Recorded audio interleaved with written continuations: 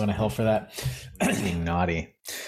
Hello and welcome to Frivolous Gravitas. Today we are going to be doing a bit of a different tack. We're going to be looking at solutions, which I know we don't usually do. A lot of what we do is complain.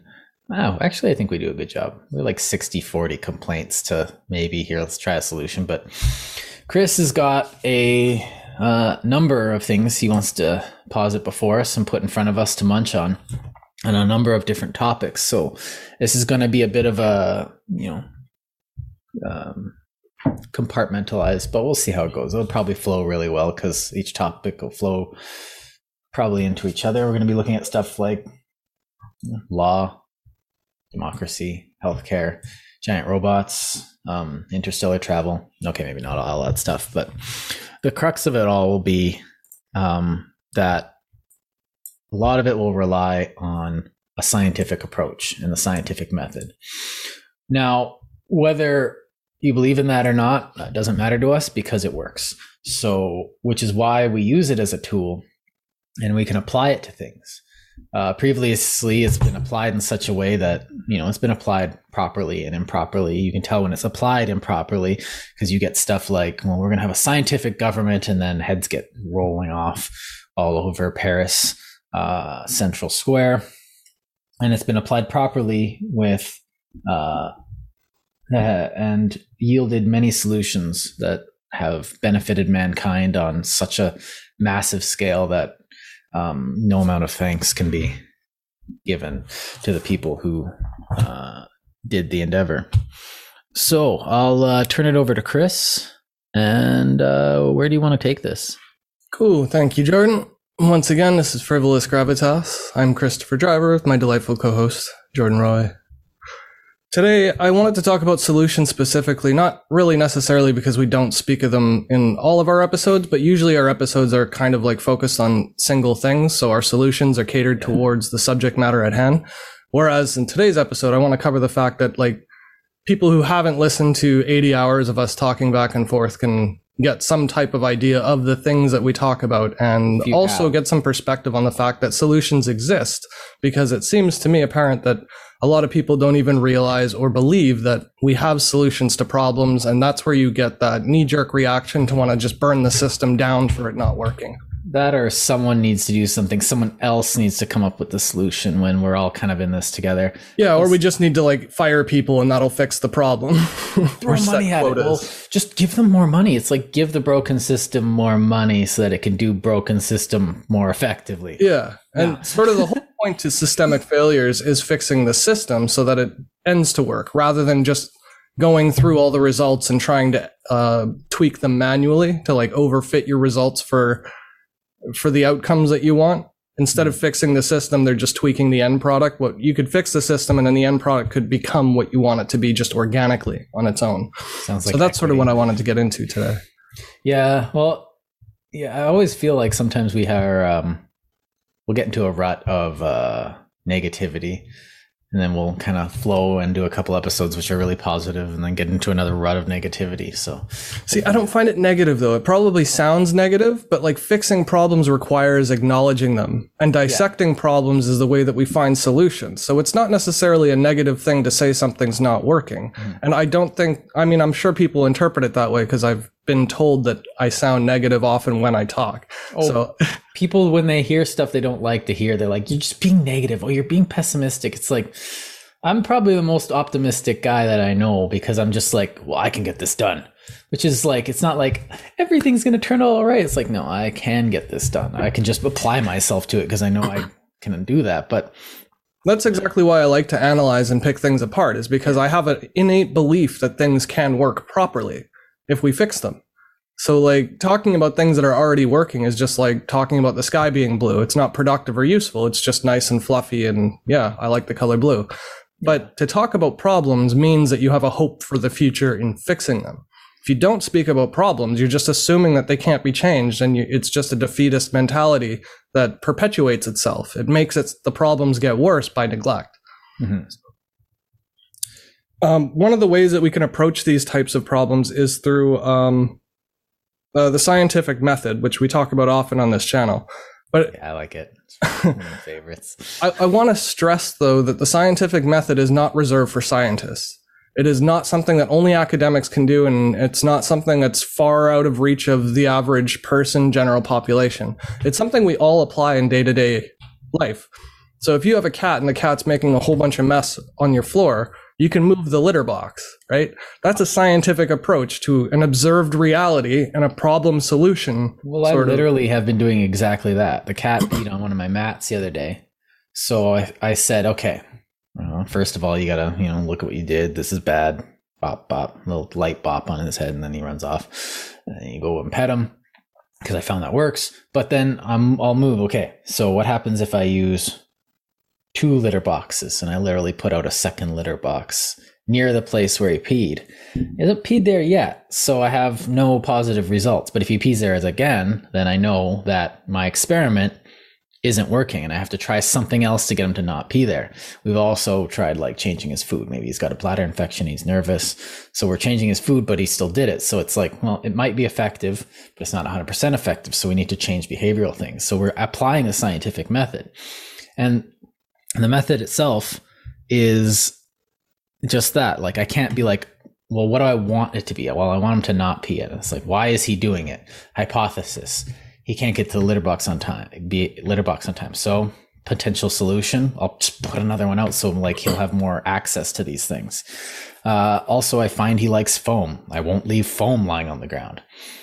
Solution: well, there you go. Yeah, so sort of the point to this is to say that it's not at all productive or helpful or useful to just stand back and say, oh, the cat missed the litter box or sprayed a bunch of litter all over the place. It must be the case that all cats will forever do that, and there's no solution, and nothing you can try will fix it or change it. And this type of mentality sounds ridiculous when approaching it to a cat, but this is the exact same type of thinking that we apply to politics. Oh, politics will always be corrupt. There's nothing we can do about it. Or law that discriminates against people of color, and why our jails are filled with minority. What if we have another election? And it applies to everything. Market systems. People are always going to abuse the market system. People are always going to, try and avoid paying taxes. And everybody has these types of biases or preconceived notions that they apply to their general rule of thought. And that's what I want to dispel, because that frame of thinking, the thinking itself, is destructive in the long term, if you consider the overall scope of your life, productivity or whatever. Well, so conceptually it's destructive because it's blocking you or obstructing your progress towards an achievable and visible end, even though it's provably knowable that this solution can be found, even if it's not found yet. Not approaching the solution never will resolve it. So I found this in my first degree, when I noticed that history was very much a scientific process. You go in, you have a question. Why did Churchill invade Sicily? And so that's a good question, because why didn't he just go and invade the boot instead of the toe, or up in a different part of Italy, or go in through the south of France? And so you go you say, okay, what do I need to come up with that answer? And so you find Winston Patton and Churchill's notes, and you read it, and you come out and you find, okay, he did it because the evidence says this. But then someone will say, well, no, there's an interpretation. That's what they want you to think, this or that. Well, okay, yes. So when in certain times you have to have that interpretation, but then a lot of people think that, okay, because there's this interpretation, it's not science. It's still the same method. But now we have to use interpretive things like feelings and thoughts and emotions. And I'm just whoa, where did that come from? And so then you're saying, because it's not science, we can do whatever we want, which is not true. You're still doing science. You just have to do it more carefully, because you're not going to get a pure positive result or a pure negative result. It's not going to be yes or no. It's going to be a big honking maybe. And then you're going to have to interpret that more. There's an extra step when you have that interpretive framework, but it's still still the same method. What will work? And the important part to that method is separating belief systems from things that are tangibly knowable. So it's not that you can't have a belief system. It's that you have to set it aside while you're engaging in science. And then you can bring it back in after as much as you want to, report on it. But the data itself shouldn't change based on your beliefs. The data should stay the same, regardless of the bias that you come into or out of with. So an example to that would be, I was speaking to some stranger on social media or whatever, and one of the comments they got from in a discussion about depression medications was that people with depression don't need drugs, they need God. Nothing against the person's belief systems, but it's not a productive scientific approach to anything. There's nothing you can resolve by saying my existential belief systems are what the fix is to this problem. Since we can't see God, create God, speak to God, or influence God, there's nothing you can materially do to change the situation or to get a deeper understanding of depression by just injecting God into it.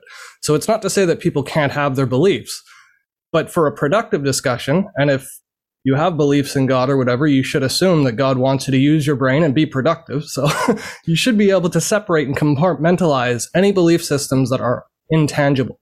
Just momentarily, while you're engaging in the scientific method. Well, and from that, you can ask, okay, like you're saying, okay, you just need God, but like he doesn't, like the bias is inherent there, but it's also, he doesn't know what he's talking about because he's just saying God. What do you mean by God? Like what part of God? So this comes down to the other aspect of it that I keep coming up to is like people come up with this solution. But what's the mechanism of that solution? You say God, but why will God work? Now, actually, I don't really disagree with him, but I don't think he knows what he's talking about because, you could read like people that are depressed need meaning because there's observable results that when someone has meaning in their life, a purpose to which they put forth their action, their depression symptoms abate. And so what people don't need is God. It's something that God would provide for them. And again, even that would be overly simplistic. And I don't really want to get into a discussion about like medications and stuff, but some people actually have chemical imbalances and that's it. And like some people just have both. Yeah. And sometimes it's messy, Yeah. But the point is you can approach something scientifically and have opinions on it that are based on data or experience or what have you.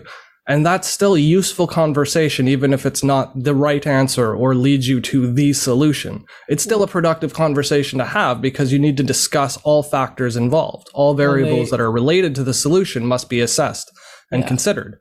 And the bias to this person's thinking isn't that like God will save everything. It's that drugs are bad. And it's just like, no, like you said, drugs have some. And that's the bias against him is stopping him from exploring a legitimate form of therapy.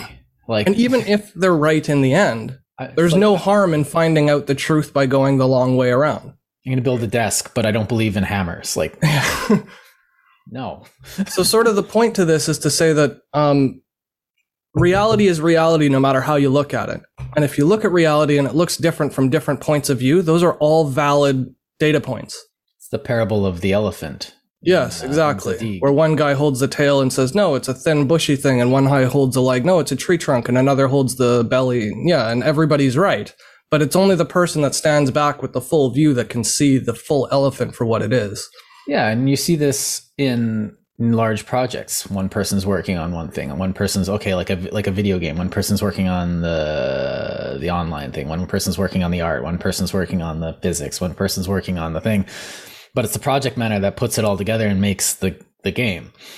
And they're doing it in a way that is shown to have put out games in the past. And so they're going to keep doing it in that way because it's been shown to work, because they have positive results, which is sold games in the past. And you can see the incremental improvements they've made over the years to game development, right? So they are getting better at it and they're doing it more efficiently. And that's why we get nicer looking games with more freedom of movement, larger scenes, procedural generation, AI. Like there's a whole bunch of implementations and tools that were created for past games that are carried forward to future games. Yeah. And that's all done through a scientific process of analyzing what works and what can be reused as a component in separate other structures that are unrelated. And that's like a direct analog to what we're going to talk about today with discussion of solutions. One last example is the mouse. The mouse was designed in this process by Xerox. The Stanford computer experiments and the mother of all demos. I'm kind of plugging my own thesis here. Go read the first chapter of my thesis, where I lay out that they went through 6 different types of control devices, and they proved scientifically that this one works the most effectively, the quickest and most efficiently with the human hand and form and eye on the screen. This is the best tool that they found would work with the system of computing that we have now. And they found that out literally by doing just a whole bunch of tests. And now we have the mouse, which we don't even think about. If you want more on that, go into my thesis in chapter 1. More on thesis. We're going to link it in the description. But it's a good example of how they use science to find out what would work. And like in previous things, I've called this the logos, which is like you dealing with reality on reality's terms, essentially. And to figure out the way reality works is what Chris is talking about. And sorry, I just wanted to throw that last thing in there. Fair enough. So part of this is also in our approach to solutions. So the scientific method is a very useful tool. It's not the be-all, end-all tool, but it is a tool. And knowing that it is a tool that can be applied to everything, it's definitely a place to start if you don't have any other place to start. It's usually the best method for anything. But scientifically speaking, the injection of God into a discussion that's unrelated to God, say like medical science or mental health, what it's doing is it's adding a dimension in scientific terms. So it's like saying if you have a piece of paper and you have shapes on the paper and your question is, how do I fit this shape onto this paper? It might be really hard to move things around to get everything to fit. But if your solution is just add another piece of paper and then you put that on the paper and then you're done, it doesn't fix this. It's not a solution to the problem. All you're doing is creating an extra range of motion so that you can put something in an empty spot. Mm-hmm. And that's what they're doing basically when you don't think critically or use philosophical approaches to cognitive behaviors, even with people and dynamic systems and changing environments and things like that, extraneous factors that use an irrational or an emotional approach to a logical problem. You're going to have a bad time.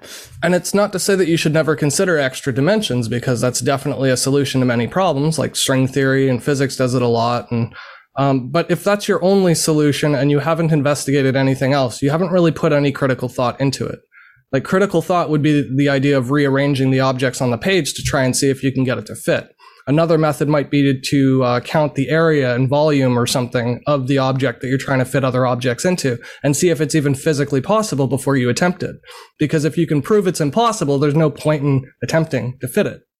So the scientific approach, the best possible solution, the best possible failure, instead of like, well, this isn't going to work. It's like, oh, you found out my trap to the puzzle. It's like, yes, but this is the most effective use. I'm using the most within what I'm guaranteed. Yeah, and there are all kinds of really good examples of this. So like Conway's Game of Life is a fantastic visual representation of how things can change and move just based on very fundamental structured algorithms, like basically they're algorithms. But to not approach things from this type of perspective basically leads you to make decisions that are based on prior assumptions rather than prior knowledge. And making decisions based on knowledge, I think everyone should agree logically, is the smarter approach, because smart is defined by using knowledge. So to say that... Quickly go into what Conway's Game of Life is, sorry. Oh, Conway's Game of Life is just like a programming experiment kind of thing. I think it was a published science journal paper type of thing. Basically, you have some really fundamental rules to a little object, and you say if there are 3... So you have like an object on a grid, so there's 4 spaces that can be near it. and you say, if this object has 3 other objects out of 4 occupied, then it's too constrained and it dies in the next time interval because it's crowded out. And that means all 3 of them would then die from the next if they all 3 had 3 other objects that are nearby to them. But if, let's say, the object had 4 empty spaces all around it, it might duplicate. So one rule would be you die if you're crowded. The next rule is you multiply if you're empty all around you. And if you have one partner next to you, then maybe both of you just move to the left. So you just set up some very basic rules. And when you run it out, step after step after step, it basically creates a sequence of animations. And you get like really interesting geometric patterns. You get things that look like rocket ships moving around. You get things that look like cell reproduction. All kinds of really neat stuff. I'm looking at it right now, and it's really quite interesting. I'd never heard about this before, which is strange because this is right up my alley. Yeah, it's a programming thing, but it also delves deeply into like philosophy and physics and genetics and like how the world works from really fundamental structure components and how complexity can arise or emerge, the emergent phenomenon of greater complexity from small rule sets.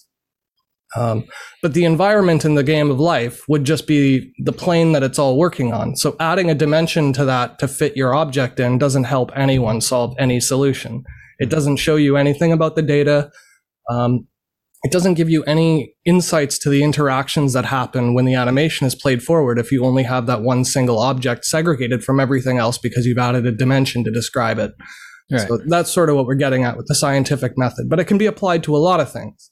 So like vehicles, for example, when the first cars came out, we discovered that we could put an engine on wheels and move people using the engine. That wasn't obvious right off the bat. Well, we designed them as if they were, we designed them as a horseless carriage. We had an idea of a horse and carriage. And so we just replaced the horse with the engine. Right. And then when we realized that was dumb, then we started making them in different ways. It took incremental progression over time, though. And now that we have super safe cars with like airbags and Bluetooth and CD player, well, I guess they don't even use CD players anymore, but they got, underglow and air ride. You've got suspension systems that are like extravagantly beyond anything that was in the 1960s.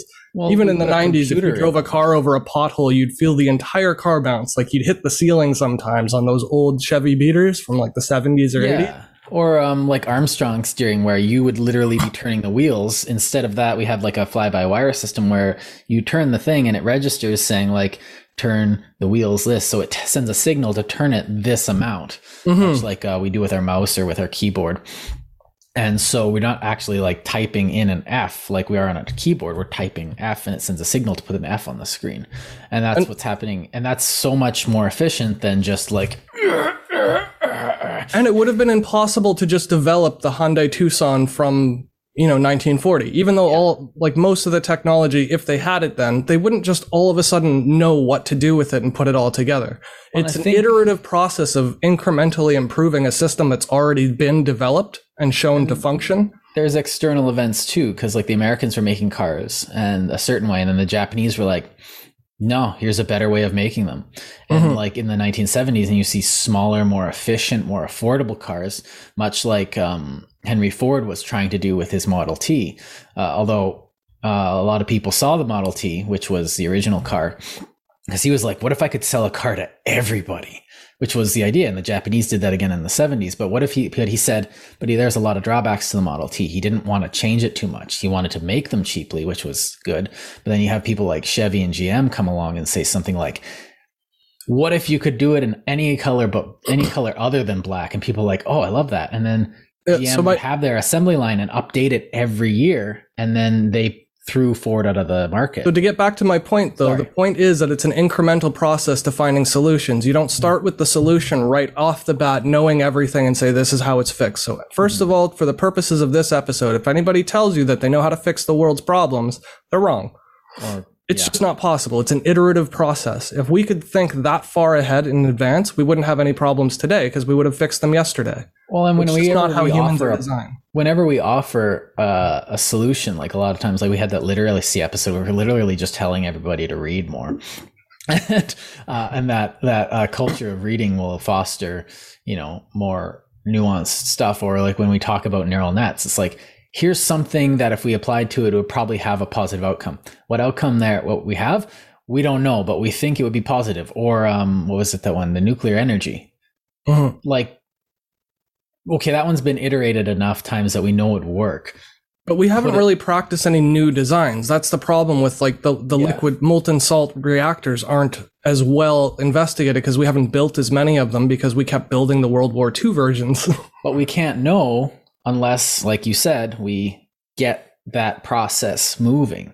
And so it's stalled. So we can't come up. Definitively more, it is definitely smarter to transition away from coal and oil as a burning fuel source. We know that flat out because there are alternative forms of energy that don't produce that carbon. Because someone did the math and showed that coal, wood, poop, and like even oil are more inefficient. They don't provide as much. Like you don't get as much bang for your buck. You're literally wasting money.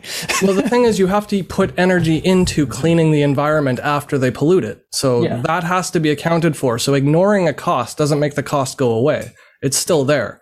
And ignoring the cost of solar because you need rare earth metals and those are scattered. They're not actually rare, but they're just dispersed and scattered. So the mining energy involved in getting rare earth metals that are required to make the solar panels that we have are also carbon intensive because it takes energy to burn to.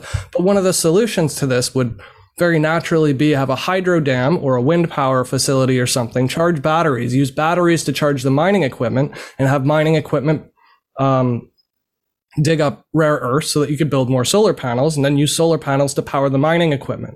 So the point is to make small compartmentalized component functions that you can replicate and apply to a whole bunch of different situations and circumstances as a potential solution. But it's only an iterative solution. It's an incrementally better than the past solution, but it's not the final solution. Do you know what I mean? We can't know. Well, and that's the scientific process. We can't know unless we actually try it.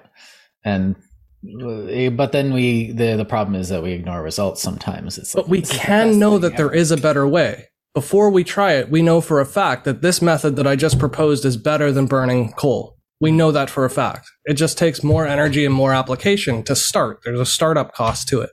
But once you have machines that build machines that build machines, and those are powered by renewables, suddenly you've got a really sustainable, renewable, basically an economy of energy production.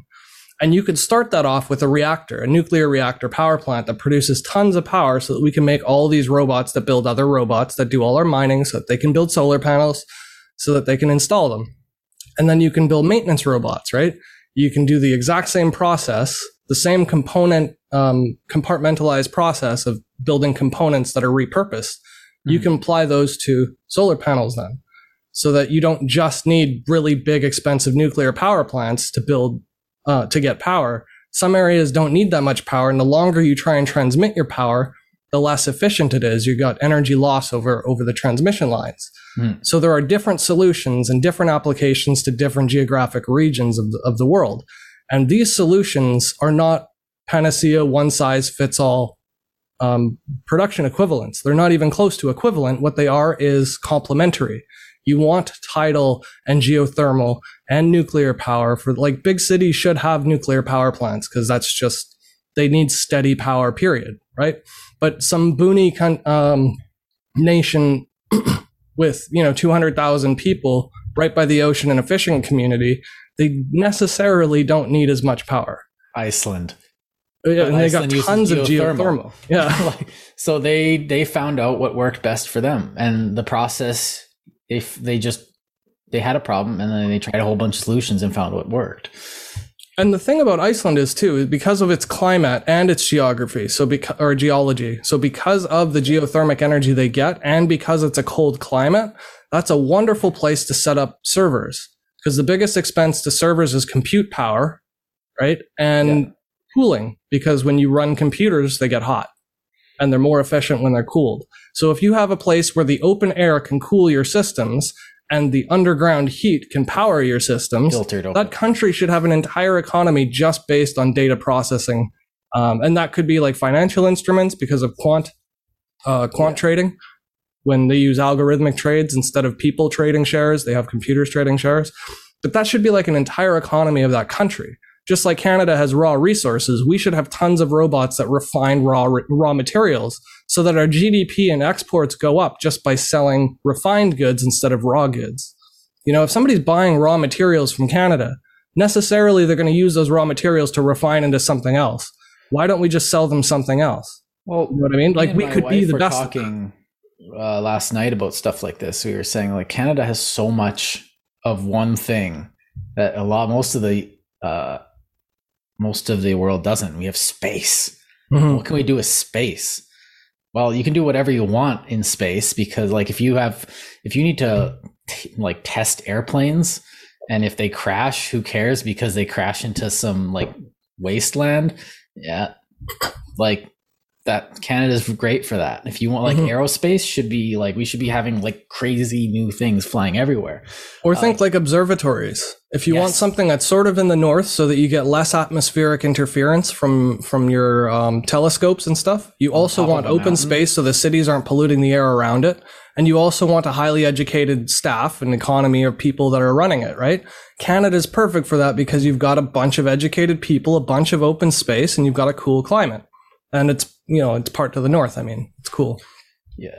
So there are solutions to every country that will be unique. And if we tailor our economies and markets towards efficiently processing the uniqueness of each country's raw materials, resources, and assets, the whole world would benefit from it, because then everybody is complementing each other's economies.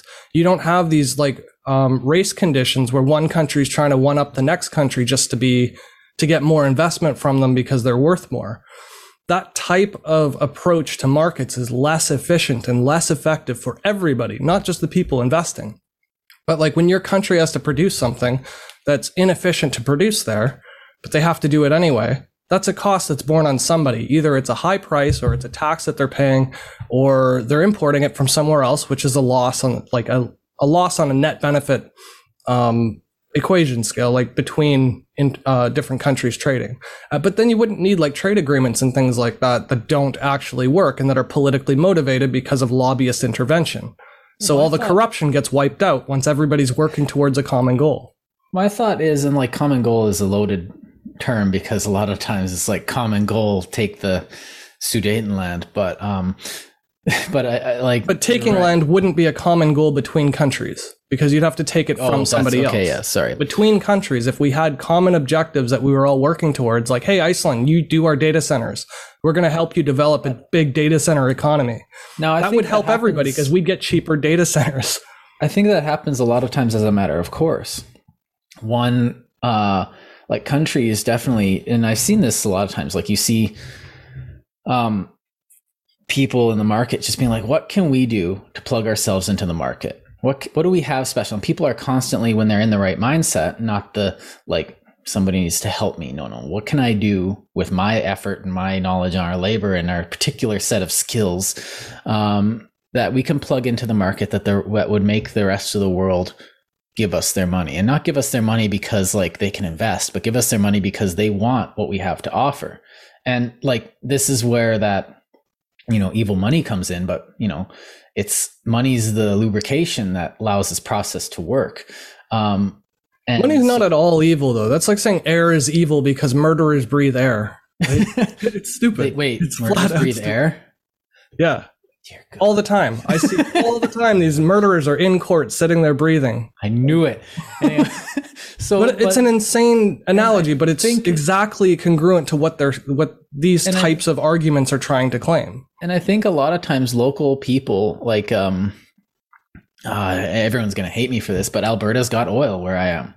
Now, Alberta knows the world needs oil, and not just for like cars and polluting. We just burn oil so we can pollute it. It's just the greatest. I love it. We breathe it in. It's great. Man, like, we're evil up here. And like, no, we're not evil. We're just people. But one thing that like, you need Tupperware. You need non-disposable plastics. Like that mouse I showed you, it's like 80% plastic. Would you make a well, it'd be better if they were made out of wood and more natural materials. Well, if it's made out of wood, you have to kill a tree. And there's mold and rot and health issues and splinters, and it's heavier and it takes up more space. Plastic we're never getting rid of plastic because plastic is such a good material for the things that we're using it for. Because if nothing else, just for hygiene process. Yeah. Like hospitals so easy to need clean. Plastic. Like it's this thing that we're always going to be digging up fossil fuels because plastics are, because plastics are this solution that we've come up with, this benign solution to all these little problems that we had at the beginning of the 20th century and before. And so we still need that oil industry. And that's one thing that Alberta found it could do, is provide oil. And that's the same thing with Norway. They found they could provide oil. But then, you go south of Norway, southwest, east, and you find a place like Estonia. And Estonia is we're tiny. We have a tiny population. We got screwed over by, being communist forever. Also, but we are nicely situated between a trade route and a massive trading partner with Russia. There's a lot of Russians that need things. So what did Estonia do? They said, well, let's get into tech. They found something that they could do really well. And now Estonia is, at least they were on their way to becoming like a massive tech center. So they specialized to some extent and plugged themselves into the world market in a way that they could benefit the world and, in the end, become prosperous. And you see this a lot of places, a lot of places are doing this. Norway is a good example, and so is Iceland, but with their that was for deliberate intervention. I think that's what's important to state, is that was planned. It didn't just happen by accident. The organic part of it was just which people decided to go into tech. That's the organic part of it. Mm-hmm. But it was a deliberate plan by the government and by taxpayers and by a history of communism that led them towards free education, that led to a tech sector. And that includes tax relief for startup businesses. And, they have competitions and awards for people's research papers and studies and things like that. So what's important to note, though, is that the deliberate intervention toward progress or towards finding an incrementally better solution is the key. So stopping dead in your tracks to say this can't be fixed, like corruption in politics or housing for affordable housing, which is a crisis around the world, especially now with China's Evergrande developers going under. They're insolvent. Yeah, I saw that. That's going to have a cascading effect that, just mark my words, next year is going to be really tumultuous, especially with all the bailouts that are going to be going through, because China just finally got their where they've been trying to get their currency approved into the basket of internationally traded funds for stable currencies and major market players. But that means that they can rely on not rely on, but they've got weight to push into the IMF to get global funds, basically. So they're going to, and they're probably going to use. Yeah, and they're probably going to use some form of crypto coin or something to do it, because there's nowhere else to pull equity out of, because all equities are now overpriced and valued at multiples over 20 times earnings, which is insane. If you're buying a stock for it'll be profitable 20 years from now, you have no idea what's going to happen in 20 years. So it's an insane idea to buy any stock when the entire market is over 20 times multiples, or Facebook and stuff is 40 something times earnings. So with housing, we've talked about housing before on the channel, and a lot of times I said something I've got my little house. Why do we keep building giant McMansions in these giant space taking up areas? And that, or hovels and tenements, and then people get priced out of the market because there's literally nothing for them to buy, and then rent assist and stuff like that just keeps raising the price of existing things, so people can't get it, even if it is at cost.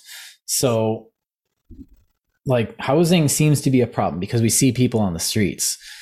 So here's the issue with housing, though. For the people who can own property already and who have appreciated value on a property, they can then sell a property and buy two more, right? But the person who's entering the market, and that means a whole generation of youth who haven't received an inheritance yet because their parents aren't dead, they're still living in the house. You've got a whole generation that can't enter the market, which means their income viability long term is reduced because they don't have an asset to hold on to that retains value. All the assets they own, like computers and cell phones, depreciate. So the issue with this is that if you support people by helping them pay rent, what you're doing is paying a landlord a higher rent so that they can buy more expensive properties, which then in turn make them cost or charge higher rent. So you're subsidizing the incomes of the people doing the least amount of labor in the economy, and you're using the sweat and toil and blood from the people who are the most productive in the economy to do it. It's the taxpayer worker and the taxpayer savings that's going towards paying these rents. And those rent payments that are exorbitant and too high for any average income earner to pay or afford on their own has a knockdown effect in the long run because they can't reserve any assets for a rainy day. So when COVID happens, everyone needs a relief check because if you don't, there's going to be rampant crime. Well, and the addition people aren't just going to lay down and die. If people have an apartment and their apartments are high, they're going to be less likely to move around. So mobility if you're not having people moving from apartment to condo to house, because they have a lot of social mobility and rents are low, so you can just rents are low, so you can, because there's a lot of competition in the market, so you can just exchange them, and everyone's fighting for your, rental checks. So they'll be like, well, I'll give you a garage, or I'll give you 3 months off, or I'll give you this, because it's competitive. So they want renters, or they want people to buy their properties. So people are staying in them. So if people aren't moving up, then there's nowhere for the bottom to go. And so you have this entire growing pool of people that don't really have anywhere to go, or they're stuck in a place that's overpriced and they can't move into anything good. So people entering the system looking for an apartment are like, okay, I have to settle for the most expensive thing I can find, I guess. And this happens in houses. Cousin of my wife's they bought a house for like 50 grand overpriced, and it's just, what the heck? But that's like pennies compared to what Saskatoon and Vancouver and Edmonton and Calgary went through just 10 years ago, because they were going up 50 grand in price every year for a few years. Yeah. That's insane. When a house goes from 120,000 to 480,000 and it's just a single detached bungalow in the suburbs, the insanity of it is nobody earns that much money in this. In Edmonton, I'm middle class, but in Vancouver, I'd be we'd be in a bachelor apartment. But the biggest thing isn't just affordability for month to month. The biggest thing is you've got a generation of people who can't retain the money they earn when they're working because their expenses are higher or just high enough that they stay afloat. I mean, saving $100 a paycheck, so at the end of the year, you've got $1,200. Well, if inflation is engineered by the government to rise by 2%, that your $1,500 is exactly zero. All of that money you saved would have been better spent on a vacation earlier in the year, because now your vacation costs $500 more. So what they're doing is they're incentivizing people not to save. And when people don't save, there's a necessary need for a safety net based on the taxpayers who pay that burden. And so there's a lot of people right now, and again, it's a lot on social media and everything, so I don't even need to quote anybody specific, because that's political platforms are based on this. They're saying that people shouldn't be getting handouts from the government for relief. But what they're neglecting to notice is the fact that these people aren't robbing and murdering people because they're getting this handout. And the reason they needed the handout is because they never had a chance at making money before the financial crisis, which they didn't cause themselves. They just were born later than the people who were born sooner. Mm-hmm. So that type of approach to a solution where you're saying don't give people handouts or let's give people a rent subsidy doesn't fix the problem. What the solution is doing is it's nitpicking the end results and trying to equalize everything after the fact. The problem is systemic. You're treating the symptom. Right, instead of the disease. So the disease in this case in housing is that we're not building affordable houses. Not that we don't know how or that we can't. We're just choosing not to because capitalist intervention means we're giving priority to luxury homes as long as they're selling. Yeah. And as long as homes are selling, prices are rising, people can afford to buy luxury homes if they already own a home that's not a luxury home. Well, I don't even know if that's capitalism because, like, again, Henry Ford made more money selling affordable cars, and so did the Japanese. But it's nearsighted. So within 10 years, you will make gobs of money. But then after this whole generation dies and a whole generation of people couldn't save money and couldn't own property and didn't get an inheritance, all of those people are going to be broke and homeless. And if they're all paying rents and you're just subsidizing rents, you're paying a landlord out of tax money just for the privilege of owning property that they rent because they already have too much money. It's the opposite of what you're trying to do for a sustainable economy. The sustainable economy is to say everybody should have access to food, transportation, and housing, and clothes, and education, so long as they work. No matter where they work, as long as they work, that should be accessible. Because that's a good country to live in. And every country says they want to do this, but they all have a different approach to it. But every country's government says they want to do this. But then what they don't realize is that the people don't want a handout. Like, if they try and, like, I didn't take my CERB. I could have at like 3 points there during the thing. But to me, it's a bit of a kick in the pants while I'm getting a pat on the back. And so maybe I'm just, well, you're too proud, blah, blah, blah. It's like, no, I'd rather work for my stuff because that's what I want to do. Yeah, but rather work means that you have the ability, you have the access to it. So, but here's the thing. If people don't have access to that opportunity, they absolutely do need it. Otherwise, they will end up in jail, and that will cost you way more money than paying them a CERB check. Right. But way more expensive to jail people for crimes and fix damaged property. But if you're given a check from the government, and then that check goes to pay rent for an apartment that you wouldn't be able to afford had you gotten a job, why not just socialize rents or nationalize rents and then pay it directly to the landlord and skip? Because then you're doing the exact same thing. You're rewarding somebody who's already least productive. Yeah. So it's no different giving a CERB check to a rent payer and then them paying a high rent as it is for them to give a tax credit to somebody who owns a $2 million apartment complex, right? And then makes everybody unaffordable housing, right? So the idea isn't to take money from one person and give it to another, or to give incentive to another person and take it from this. The solution is really simple. You just build affordable housing. If you just build houses at cost and sell them from the government, you're employing people, which is part of your mandate, even though it shouldn't be, but unemployed people who like construction worker or administration, hire them, get them off EI, put them into this housing project and build a housing project. Second, you maintain it. So even if it costs you money to have people come and gutter clean and wash all these tenement houses, if the houses stay clean and the people are part of building and the production of them, they manage them and take care of them, it remains valuable long after the people buy or sell it, right? And if they don't stay there, say like 25 years, then the government retains ownership and they can do whatever they want. They can move into another affordable housing complex or buy their own home from their savings, whatever. But the point is, if you build houses that are affordable, the repercussion effects are beneficial to everybody involved, even the people who already have houses, because they pay less taxes to subsidize rents. Well, then they have more dignity because you're giving assets and dignity and ownership, and you're creating jobs. You're stimulating the economy, not just by dumping money into a stock market so that multiples can rise. You're dumping money into people's paychecks so they can pay for goods and services, which also stimulate the economy, and everybody pays taxes. So all your tax burdens are less because more people are paying into tax instead of taking out. Right. Because I have a house now that I can afford that I don't have to pay an arm and a leg for. So I can go and, but like if the job or jobs that I have can now go towards other things, buying other things like food, and I'm plugged into the economy better. But we know how to build houses. You know how to build houses. And the thing is that we don't need houses.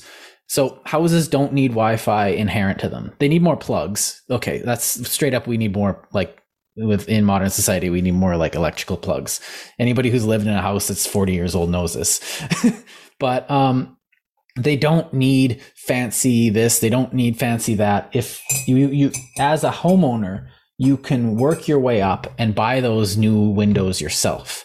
You can, like, I've done my own landscaping and my backyard looks great because I did it, but I did that with the stuff you can give them the house and they can make of it what they will.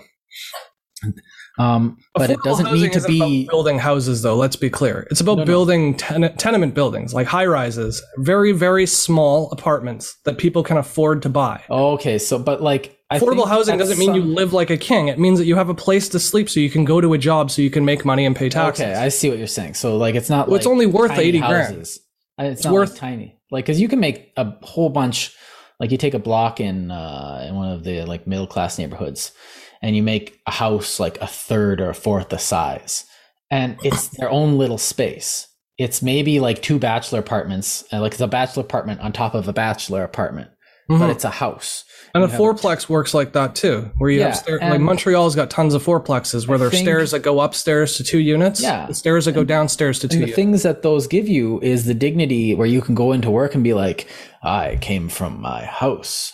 Even though it's a tiny little thing. Well, no, it's but in economic terms, you can show up to a job interview if you have a place to shower. You know what I mean? Yes. You can schedule a job interview if you don't have to rely on somebody else to let you into their house to shower. Or you don't have to rely on panhandling income so that you can go to a shelter the night before. The place where the government, I think, should come into this would be to say something like, no, like coffin sleeping areas. That shouldn't be a thing. I don't want to see that being affordable housing where you like timeshare a bed with a TV in the wall like you see in like Singapore or Shenzhen. But if those people would otherwise be homeless, that's preferable. And if they don't want to live there, they could sell it and they would have cash money because it was something affordable to begin with. So rather than subsidizing rents and rather than allowing developers to zone off different land areas so that the problem is suburban areas don't allow for high density or medium density complexes. That's the problem. So you're spreading out all of this development across houses and building luxury homes because that's the best way to make money on that property. Well, but the effective thing to do for the economy, what benefits everybody, including taxpayers, including homeless people, and including companies that hire low-skilled labor, is to have these people have a home that they can go to. So having a really high density, small apartment, bachelor suites, kitchen, shower, you don't need to stay there for your whole life if you don't want to. No. But the point is, if you stay there for 10 years and work at McDonald's, you've got 50 grand that you didn't have before. And you had a place to live that you were otherwise spending all your money just to float that whole time. So for 10 years, not only are you more productive, you're less of a tax burden, you're contributing to taxes, and you have assets to retire on. So you don't have to rely on government old age security and pensions. So I think if we do this, like a lot of like we're saying, like I really fear is just saying, oh well, you have a coffin to sleep in, like be happy, because I could fit like 6 houses in this one corner. I don't want that. But if we do that and we like allow the market to make these things, I think what we'll find is that you'll end up getting a better quality of these smaller homes because, you know, people will be competing with each other to fulfill these contracts. And so you'll start getting like companies that will be able to make, oh, I can do it for this and I can make it good for this and they can be comfortable in this. And you might get new ideas for home designs that we hadn't thought of before with the new technologies we have, because we do have new materials. We do have new building methods. We do have like machines that can build houses differently. And a company might come up with an idea. It's like, I can build 40 houses in like a day, have them be bigger and lay them out so that everyone can have and we need to go underground, but don't worry.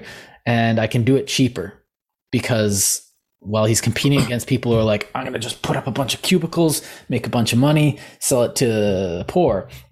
But if you can provide more for less and run away with a profit and still have people have this tiny rent, well, then everyone's better off. We've done this before with cars. Everyone can afford, But we've done this before with housing too. Yeah. We know this works because like Vienna is a perfect example of it.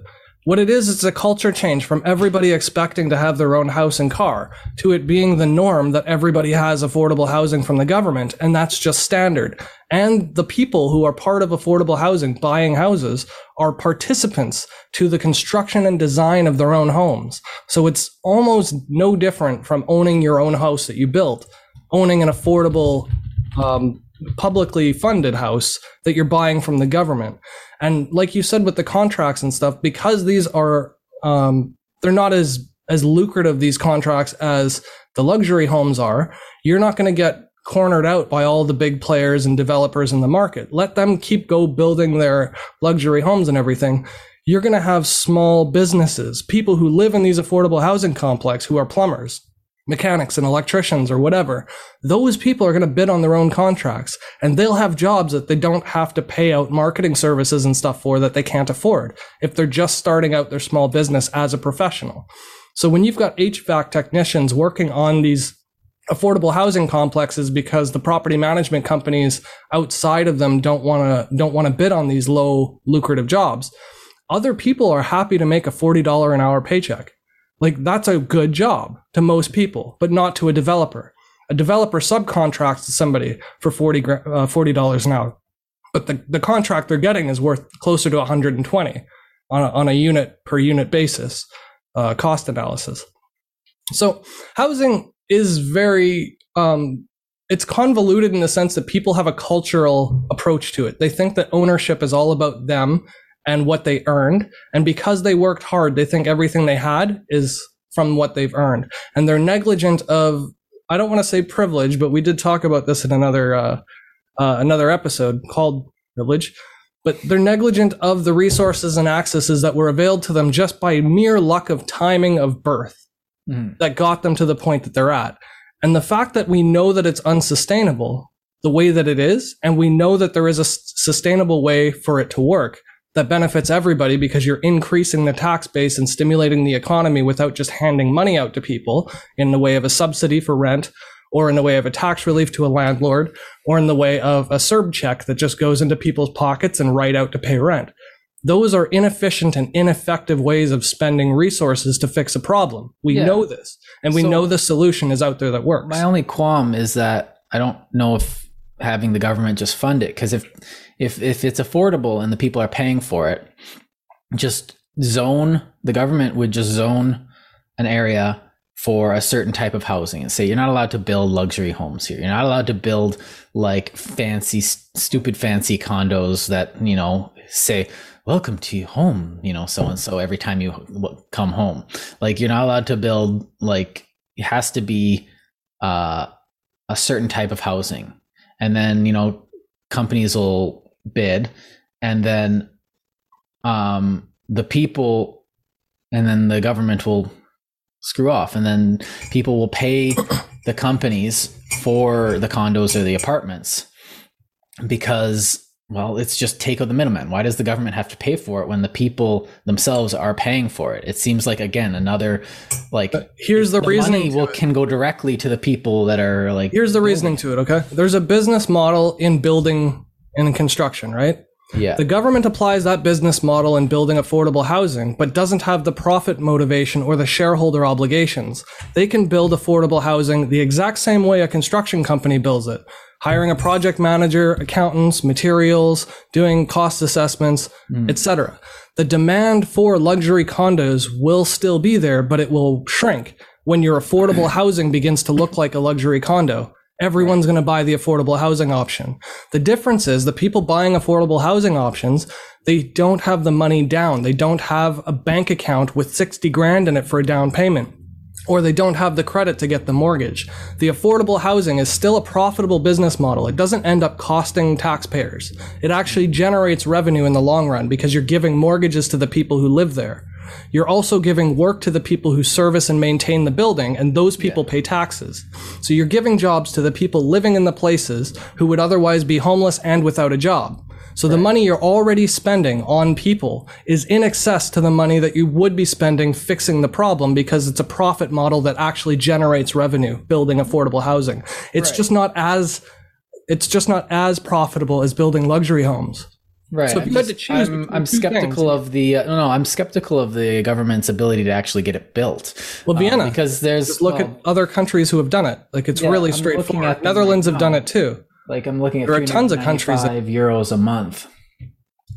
But it's not about the money though, because the money is relative to the incomes of the population. Right. It is about housing availability. People using government paid rent. But in Edmonton here, we have an affordable housing area that's been on the projects for the longer it's not built, the less effect like it's not going to have. And it also doesn't help if it's far away because people can't afford cars if they don't have a lot of money. But it's like I don't know how much like you're poor, here's some money, and I'm just kind of like me who's trying to like make my own values, kind of like you.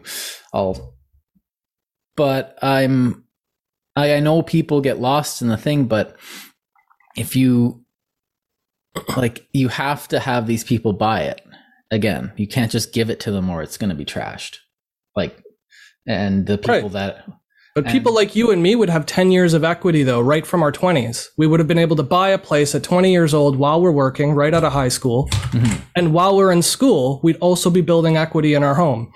And now 10 years later, you could have sold that affordable housing home, the equity you put into it, either back to the government or to another person who can't afford housing. I still don't know why the government, still don't know why the money has to come directly from the government. Like, just let people make more value. Because if you give it to companies, they're beholden to shareholders, and shareholders say if you have two options to build on this property, you have to do the profitable option. Well, then that's the problem. And make private-owned construction companies do. That's what a government thing is. That's what it is.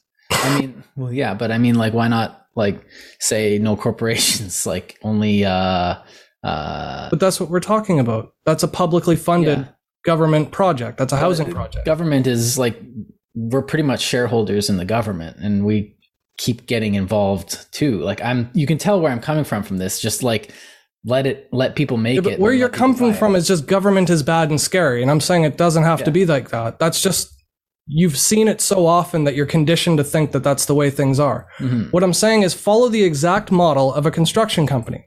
Hire a project manager, have them do all the hiring and separate it, right? Have an approved budget for that project manager who hires accountants and staff, and have them hire other construction laborers and source your materials the exact same way as any other corporate. The difference is a corporation has to do the most profitable option.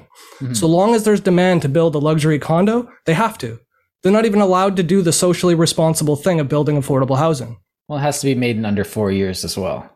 It doesn't matter. Those are just regulations. I mean in under 4 years, because if there's a change in government, they could be like, that's a stupid thing. Because any project, regardless of how good it is going to have someone come along and be like, that's a waste of money. We're going to do it this. Right, but that can't happen in this situation because you're separating the government's ability to influence the project. When you hire a project manager, the government is hands off.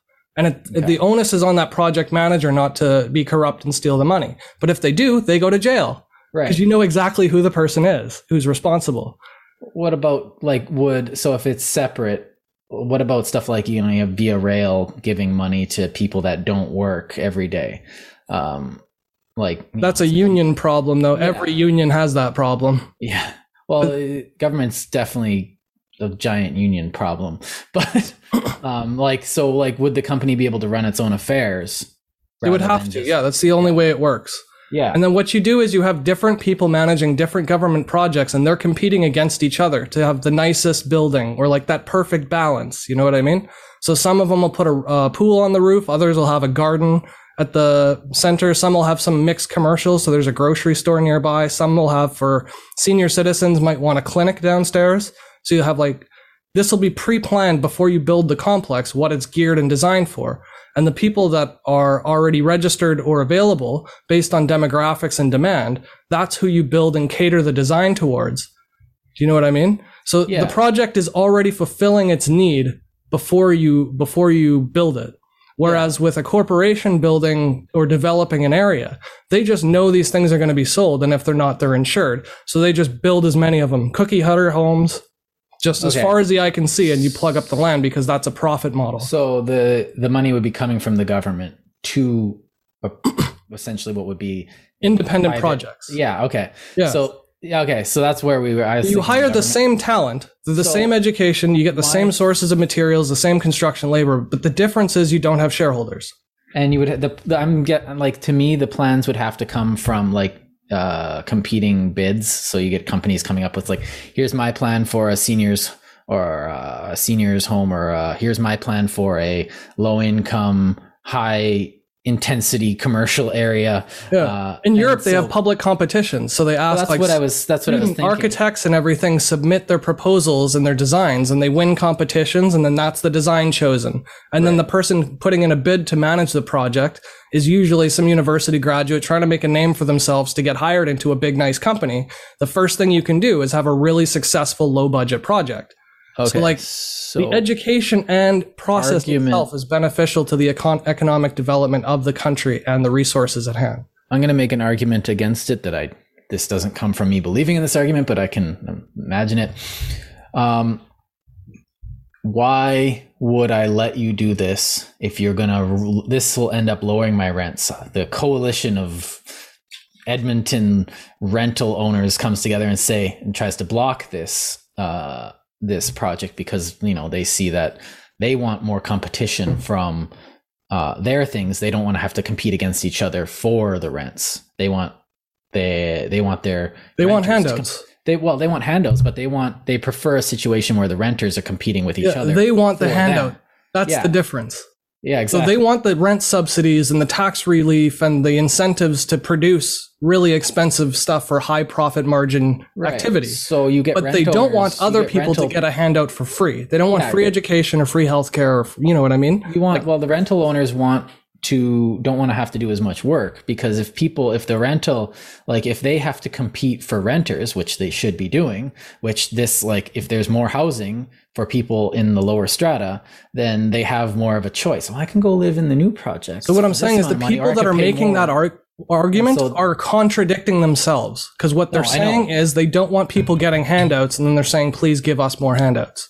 We want higher rents because we just want higher rents. That's what I'm saying. It's I'm saying they're not, this isn't a logical argument. They're protecting their bad business because they don't want work to do. But and again, they have to, because of a profit model with shareholders that you're beholden to. The shareholders tell you have to seek profit. The corporation has to be profitable. Ergo, the corporation has to push for subsidies and higher rents. Not even that's their business. Corporations, but private landowners too. My last one was worried because he had to actually do work and paint his apartment. So when rents go down, which they did in 2020 in spring 2020, they went down quite considerably. And in fall 2019, I negotiated a much lower rent in my place, because I was looking at the market and we were looking around saying, I can get this, you're going to pay us. I'm only paying this a month. And he was like, oh, okay. Because I could have just moved and made less a month. And so this would force, in the end, this would essentially force all the other rental and housing and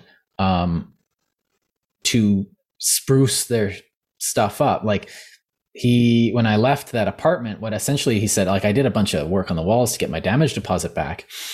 He's like, oh, now I don't need to paint, but there's spackle all over the walls. And I looked at him ass, because now he's going to do as little work as possible, but it will force this competition from these new projects, will force all the other places to put flower pots out front and cut the lawn on a regular basis. And then you start getting the entire city, broken windows theory starts going away, because now the windows stop being broken as much.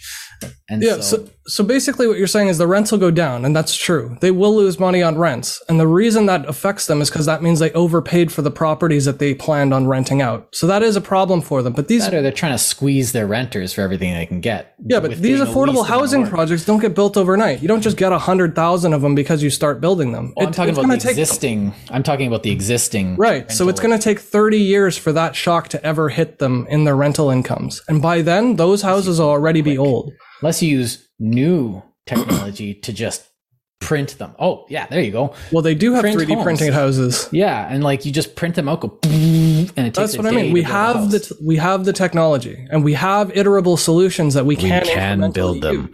We can build them.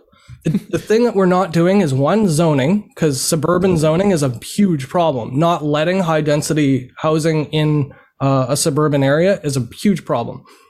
Number one. The second is people's access to credit. So young people, for instance, or homeless people don't have a bank account for a down payment they can put on 2 months rent, which you need just to get an apartment. Or they're only using credit. Right. So if you have the government similar to CMHC, what they already do, but if you have a government with a homeless housing project, have that banked into the equity of their homes, these people have like a little line of credit they can draw for $100 here and there when they need some food and they're short on rent or whatever for a few weeks or months. Mm-hmm. Or when they have like a life event, like a child or a marriage or something like that. But the point is you're getting them started. And without getting them started, you're wasting a whole lifetime of productivity and tax revenue. You're losing way more in the long run. And knowing that quantifiably is stupid not to act on it, just for a temporary, momentary benefit. So yeah, our corporations look really strong when a developer is making huge revenues on their rents. And that looks good on the country because they're making a lot of money. But that doesn't benefit people if they're getting tax reductions and tax rebates and subsidized rents. You're losing money. You're drawing money out of the government to pay for these people who are already making a profit. Right. And if they do a little more work, they can make a ton more money and everyone's better off. Like, we're not saying like, well, you should change your business model because, we don't like corporations. No, I actually think I love it. It's just, I like it, and I want you to make more money. And here's a way you can make tons of money. Here's the other point I wanted to get at. The corporate tax structure is the other problem. So you're saying any private landlords that you dealt with, right? Most of them are incorporated. You don't maybe know it, and it's not up front, but most of them have a numbered company. And the point is, because if they have a regular salary on their own and they're renting out 2 houses on the side, let's say, the income you get from a corporation is only taxed at like 18%, plus you get all your expense write-offs. But if you're a general homeowner, you might just get like a first-time buyer's tax credit. It's like a couple $100 or $1,000 or something like that. Like the personal tax credits you get for business activity in the asset management sector is minuscule compared to the corporate tax incentives that you get for just having a numbered corporation that owns the houses that you pay rent into. Well, because you can choose when to draw the money out, and you can choose to draw it out and put it into something that's tax deferred. Whereas everybody else who's privately doing it on their personal accounts and statements, they're all paying general income tax of like 40%. Like, how is that fair? You're hitting on another solution that I've encountered in actually my everyday life, because I run a business and I'm hoping to start another business once COVID chills out, because my customer base is most at risk population. But I still feel lazy about that. But what the corporate tax structure and a lot of these other things is that it makes it very hard to begin any entrepreneurial venture. Like, and a lot of people from the bottom, like, when they're starting from like my position or even further down and they've got an idea, we should be making it as easy as possible for that business to start, get going, gain steam, fail, it should be harder. Them start up again, because the bigger you are, the harder it should be, and the smaller you are, the easier it should be. That's how a really functioning economy would work. To get a corporate name in Edmonton, I went into the registry or something to get a registered or thing or something. They said, okay, we will need $1,600, and I was like, nuts to that. Again, if we start making houses, it's not just gonna lower it's gonna lower all retail, but like, I don't really need a place to work from. I just needed a microphone. But the people who can pay to afford your services, you want them to have jobs so that you have customers. Oh yeah. That's what we're getting at here. The point is we're building a base of customers rather than just helping people get one customer afforded at a time. Yeah. Rather than giving them a little coupon for each purchase, give people jobs so that they can afford to purchase a whole bunch of stuff. And I'm not saying just give it to them. I'm saying people who are hardworking like you and I, who just didn't have a huge bank account when we were 20 years old, give them something to start from so they can start businesses and draw from equity that they build up from paying rent, and an affordable rent so they can save money to start a business. The reason why it's hard to start a business is because we've never been able to save $20,000, $30,000 in cash while paying rent. It's just not been physically possible based on our income levels at the time. Which is strange, because we know that like if we were to get our business going, $20,000, $30,000 would be doable. It would be an expense, but it would be doable. Yeah. And it's just kind of like, and every 3 years, if you failed a business, all you'd have to do is save up for 3 more years and try again. Whereas now it's like a life crippling event. If your business fails and you put everything into it and mortgaged your home, you're done.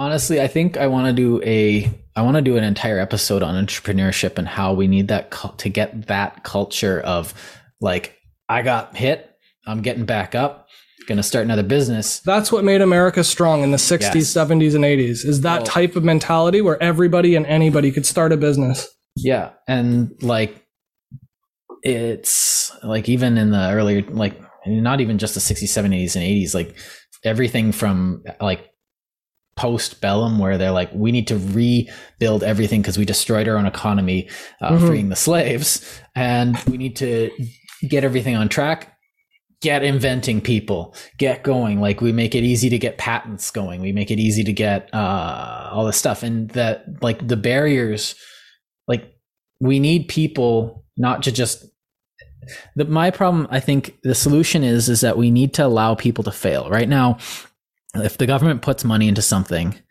there's a lot of expectations. It's like, well, this thing you put money into failed. It's like, yeah, you like, you're only going to get maybe 5% of the ideas out there that actually succeed. But again, when we go back to the scientific thing, that iterative process, we're passively, through making these businesses, by trying out new designs of homes, by doing this, we are passively doing a scientific process in the economy without thinking about it. We just seeing what will work with regard to, because like we can't know how like a mass of 3 million, let alone 3 billion people will engage with a new idea, with a new thing, and it might be completely stupid. Now, the other thing is, one of the solutions is stop funding like diversity and inclusion initiatives and finding out the gender of penguins. And that again is an example of trying to affect the outcome rather than fixing the system. Yeah. When you start setting quotas on the people who need to be represented in your board of directors as like either being brown or yellow or East Asian or whatever, you're not fixing the problem at all. It's not even addressing the problem. What it's doing is putting Band-Aids on the end and saying, see, look, we put lipstick on the pig and now the pig can kiss you. Well, a good example of this is I was just reading something and going over the microchip industry, where, you know, you have Intel just throwing tons of money into all these projects, figuring it out. Like, not all of those projects paid off, but they threw almost none of them in the last 10 years have. Yeah. They've been really, really struggling. But they know. And like, you know, IBM, AMD, and Global Intel, Foundries. Yeah, they're all trying to figure out. Samsung. They're throwing most of their profits in and then some going in, because they know that whoever gets that next processor idea, the one who innovates next, will be, you know, blindingly more but here's the issue with the chip industry. Everybody is relying on AMD's process because they have the highest density transistor process. So the ultraviolet lithography that they use with that like suspended tin so that they can focus a laser light to imprint the masks onto the chips that make the rivets that they can drop all their circuitry into. Yeah. That process is so refined by AMD just based on the size and scale of its node. But I mean, 99% of all electronics don't need that.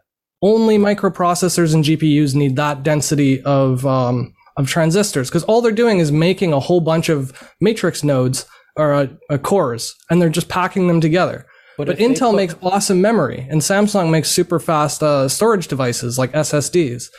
So like, there's different applications to all of the different types of technologies, and where Intel's failed is in their culture of seeking profit and muscling out other companies and just buying IP rather than research and development on their own. And this is a perfect example why we should be promoting and incentivizing small businesses and making it easy to run small businesses. And the large ones like AMD and Intel, and we should be making it harder for them to get bigger so that they really have to focus on the things that they're doing rather than just muscling everybody out of the industry or trying to bully people through the courts. Here's what I'm thinking is that if we let them, patents are a huge problem. Yeah, that's an entirely different episode. But if the thing is that if we make it easy for entrepreneurship and new ideas to get to the market, and let's just like lower the barriers for entry to get these things going, and let a whole bunch of things fail. Because the thing is that all these little guys act as like a separate independent corporation, not like as a corporation, but like they're another body in the market. And the big companies are, what do you call it? They're cannibalizing all the small ones. They're cannibalizing all the small ones because they don't need to innovate, because it's hard to get, because they don't see this other body as a threat. But the other body is definitely a threat to them, because some guy could come out of nowhere and, you know, throw them out of the market. So what they're doing is they're cannibalizing. So if we make it so that, you know, if we give these independents and these smaller guys more power to become, you know, medium to large size guys, like they will, like we need to let the big guys fail. Which is a big thing, because if they fail, then you're forcing a bunch of little guys to, you know, fight with their ideas, and the best idea will come out and become the new big guy, because big guys get old. Big guys get, you know, the guys. You get a CEO who's not like, we need to innovate, who's like, well, we need to maintain the power we have. Well, and then you get a stagnant company. And it's a stagnant society. Like everybody doesn't benefit from it. When you've got what I'm saying is that the little guys, like the little guys will all these little guys coming up and will provide that fear for these big companies to innovate or die. Because if they don't, some guy's going to come out of nowhere with Google and just throw them out of business. Or right now they're feasting on them. That's the thing. Like Facebook will just buy Instagram. Microsoft will just buy WhatsApp and GitHub and all of the things that are super productive and really beneficial to all people. Yeah. There's these giants like Apple and Microsoft and EA Intel bought all, like they were. But AMD's actually developing their process, whereas Intel's trying to buy small companies that have patents on processes. You know what I mean? Someone like IBM one is beneficial, has stagnant and not stagnant, and then stagnant again, and then got out of stagnancy and then went stagnant again, like a couple times, because their culture changed over and over again. Yeah, like and AMD used to be so far behind Intel. Like they used to be in competition ever since I first started following tech in 2001. But like my first laptop was developed by a guy at the IBM, or is it Xerox? Either way, it was Alan Kay, because he wanted to make computers for children. So he came up with this idea, and the idea essentially became the laptop. And what he ended up with is he ended up going like to another company and making his thing there, and he got I think it was the Xerox Alto. Well, that's what just happened with Apple too. So Apple lost a couple of their engineers. So they've lost like their next 2 years worth of products are really going to suffer because they've lost the talent that actually built their last M1 chip that was super breakthrough, right? Those guys, so now that they've gone to Samsung or Huawei or some other company like that, they've got all the background knowledge and engineering expertise to build the step up from that. Whereas Apple has lost the expertise to even refine that one product they already have. So like, when you have companies this big and all they're doing is trading knowledge and information rather than innovating and developing new products, you hear all the time politicians talking about like stimulating innovation. You do that with rewarding creativity. You don't do it by rewarding people with copyrights and patents and stuff. Knowledge should just be open source. And the reason I say that is because that's what stimulates competition. Mm-hmm. All these capitalists love talking about competition when they're ahead, and then they want handouts to help, get subsidies for when they're falling behind. But their own failures should not be borne on the taxpayer. The taxpayer's job should be to encourage broadening the tax base. You want more people paying taxes. You don't want to subsidize the biggest people to pay the least amount of taxes.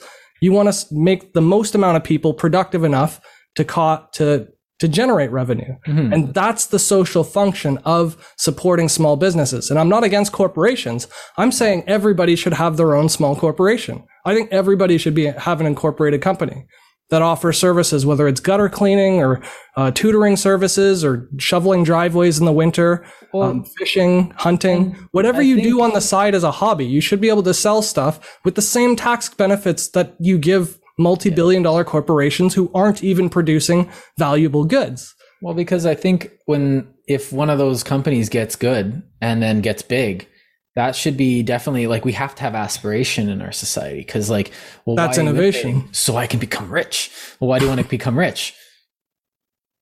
because I like doing this thing. It'd be nice to like recompense it. You know, like you have to aspire to something. You're not just like, yeah, we should be doing something quay that thing. But like to some extent that's, you know, you are doing some things. Well, why? Because I want to have kids and I want to be able to feed those kids and I want them to be able to safe, you know, legacy and all that, which is, yes, it's important, but like, but you're also developing an intelligent society when everybody is a small business owner. They all have this background knowledge of experience and expertise they take into their next job.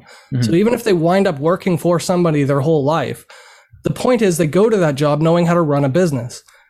And that's a benefit to the entire country because that person, that individual in that job can innovate because they have a background, some fundamental underlying principles from which to dwell inferences and new ideas and creativity from. That's innovation. I think this doesn't like, a lot of times we see, and if you watch the last Canadian debate, it was cancer. Most of it, if you get past the like diversity, inclusion, and the nonsense on the environment, it's like they're talking about the environment, but they're not talking about the environment. If I'm not saying global warming isn't happening, you're just saying the way they were talking about it was they weren't. Worse. Yeah, I'm just like, I'm a tree hugger. If you've ever met me, I'm literally growing 3 trees right now at my home because I want to. And what I'm saying is that you can't just, a lot of it was just, well, we're going to throw money at the indigenous. We're going to throw money at this. And what we're saying is, like, to some extent, yeah, money needs to be thrown. Mm-hmm. And the government is good at the actual throwing of the money. But the thing is that they have no aim. The thing is they don't focus on revenues. They don't worry at all about. No, they don't worry about where that money's coming from because it's just, a lot of people are just saying, well, we'll just get the government to pay for it. Well, where's that money coming from? And that's what people wanted when they said that we want government run like a business. They want the government to spend money on things that generate more revenue, more tax money. It's not to say they want the government to make up jobs like equality officers to just walk around and like safety officials that sit there with harnesses measuring people's pant lengths when they're going up on a rig. Had that happen to me. Exactly. Like we have all these make work projects that are supposed to be good for the people, the population. Keynesian economics. But an actual good make work project is like free education. It's helping small businesses. And I don't mean just helping them with tax subs. I mean making it easy for small businesses to start, period. Not just giving them a resource center and hiring somebody to sit in a resource center and telling them, here, it's still hard, but here's how hard it is. You know what I mean? My thought is like on education, I can't get around to free education. I know, you know, the investment regards it, but But not everyone will go. No, and I don't think everyone needs to go. Right. But I think like free libraries, yes. Free internet cafes everywhere so people can go out. Oh, you know what? Yeah, there you go. No, you have to pay for university and it has to be expensive because it's you're putting investment. Here's a solution. Free access to the stuff that the universities are using. Because if you go to university, you have to pay to talk to, you know, the people who have spent their entire lives talking. You have to pay for those buildings. You have to pay for those services. You probably don't have to pay that much. It's definitely overpriced. You know, you could probably cut all those stupid like committees and. But you just said it has to be expensive. Well, expensive on the market value. It has to be an expense, but it doesn't have to like put you into poverty. And I'm requalifying it. Yeah, because right now you can't even go bankrupt and lose that loan. So that's a lifetime debt. No. That benefits 0 people. Absolutely nobody benefits from a debt you can't walk away from.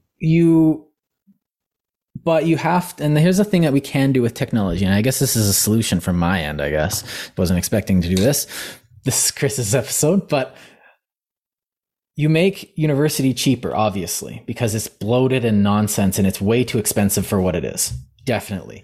But libraries, I think, are a bit of a solution. Now, libraries as they exist are kind of becoming more and more redundant every day. But you have the books available. You have a broader array of books. You have more libraries, easier access, longer hours. And one of the biggest things is that the libraries will act as hubs for free internet, free access. for everyone. So, it's not just like free, crappy Starbucks Wi-Fi where everyone goes and writes their screenplay that no one's ever going to, anyway. But you have, instead of a library, so you have that big library building with all the books, as many books as possible, so people can have as much access to the information as possible. And you fund not the fees, but you fund the access to the journals, you fund access to the magazines, you fund access to the papers, you fund access to the information itself. And then what you do is the library becomes this giant computing center. You just go in and log onto the computer like you would at a university. If you go to a university library, like there's so many computers just sitting there waiting to be used. Honestly, what I was doing, and you can do this, is you can go to the university, ask for a free code, and they'll give you a code for that day and you can just freely use their things. I wasn't a U of A person, but I was just going in saying like, I want to use your computers, and they would give me a free code for that day and I'd just go talk to them every day. It was a bit of a nuisance. But if we do this for the entirety of the public and have these just computer rooms, and you can go on there and play video games if you want, within reason, and they're open 24/7 because education doesn't sleep. And yes, it's going to be expensive power. It's going to be expensive computing. It's going to be expensive Wi-Fi, but that's where the money should go, is to be providing these. And they should be right next to these housing projects that we're talking about, because the thing that's stopping people isn't access to these institutions.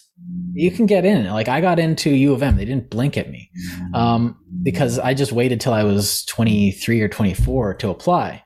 The thing that's stopping people are the fees. And the thing is that you don't need, and I think Chris is a good example of this, and like I'm studying my butt off just getting books, and I'm not even in an institution anymore. You just need to have access. And if you make computing and the source material, and not just computing, but like you put AutoCAD on there, you put like all these, you put Photoshop on there, you put all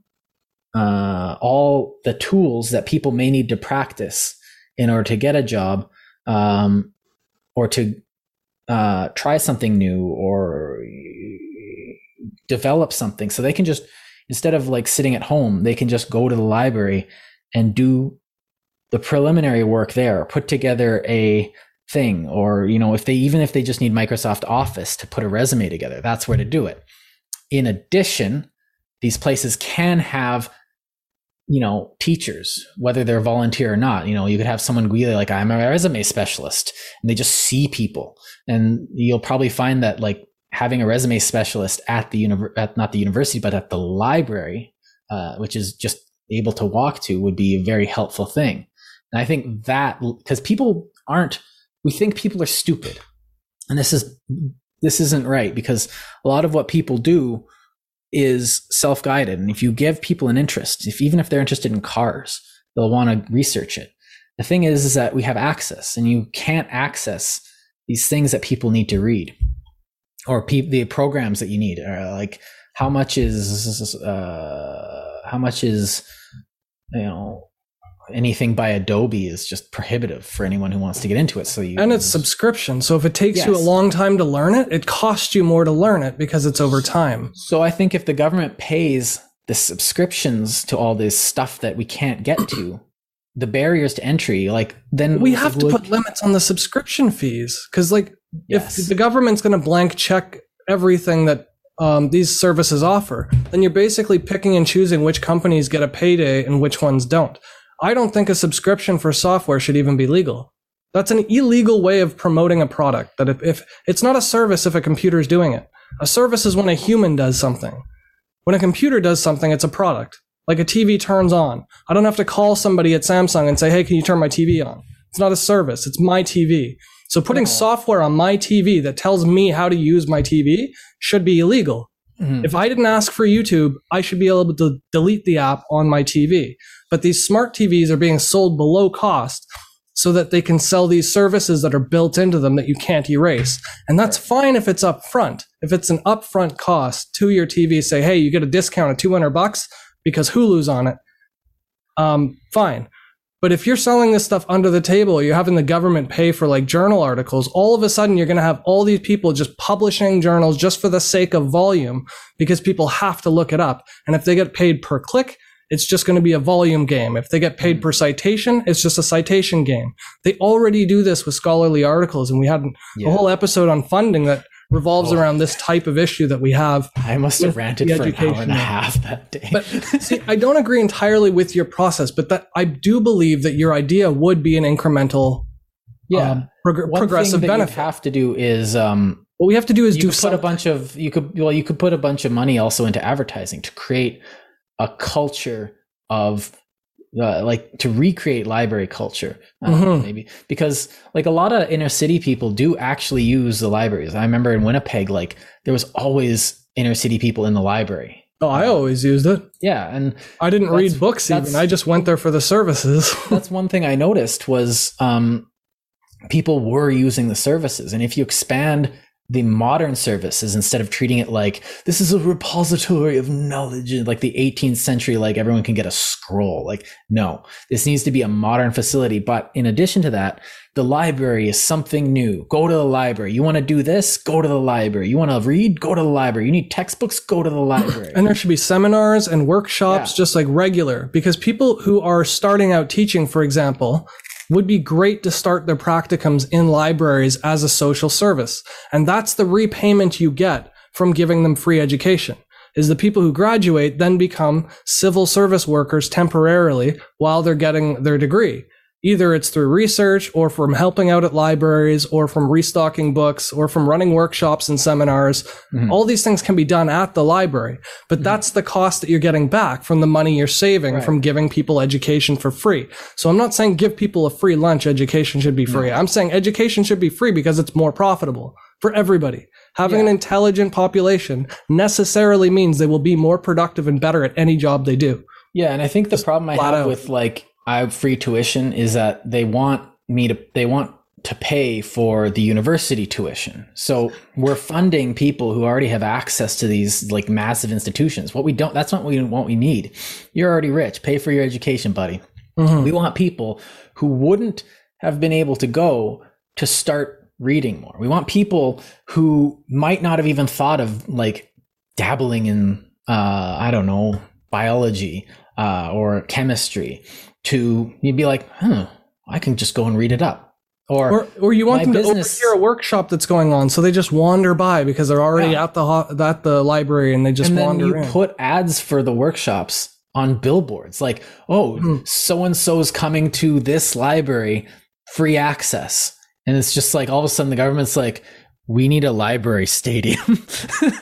And you pay independent graphic designers who are on social assistance, people who are on EI or people who are off work or who are upgrading their skills to learn how to do graphic design while on EI. You get them to do the advertising. You get one of them to be the laborer to put up the billboard, or one of them to go to a company and do the purchasing and accounting for the government. You know what I mean? You put people to work while you're giving them a handout, and then it pays for itself in return. This is what I didn't understand about the university system, is that they have people in software engineering. Yeah. But then they outsource their system.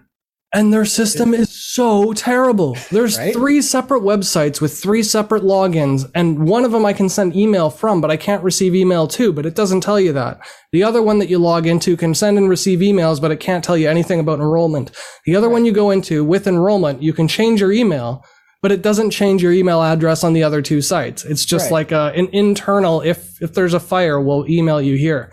Like, it's so convoluted and unnecessarily redundant. One of the things, the example. The software at universities, but it's not just them, it's all universities. You remember at the tech center how they had a cafeteria?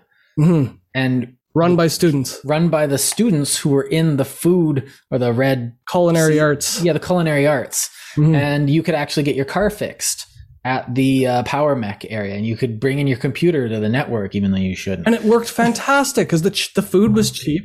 Sometimes it wasn't great, but usually it was pretty good. At the end of the year, it was really good. At the end of the year, it was fantastic. You're getting like lasagnas and like fresh baked meatloafs and moussakas, like for $3, $2, like. And they ran cadets. If you're in America, cadets is like Army for kids. It's not a bad fascist thing. It's like Boy Scouts, I guess. It's like Boy Scouts, but they actually try, and it's all led by if there's no scout leaders, it's only the cadets running it. And it's a great program. But they would actually, that same culinary arts people would feed the cadets on all their like mess dinners and stuff like that. So like they were working, they were doing their job. But the thing is, I don't want to get off because we're just, this is a solution. We have to, and we're thinking about it aside from just throw more money at the universities. The universities are the institutions of learning. It's like, no, they're not.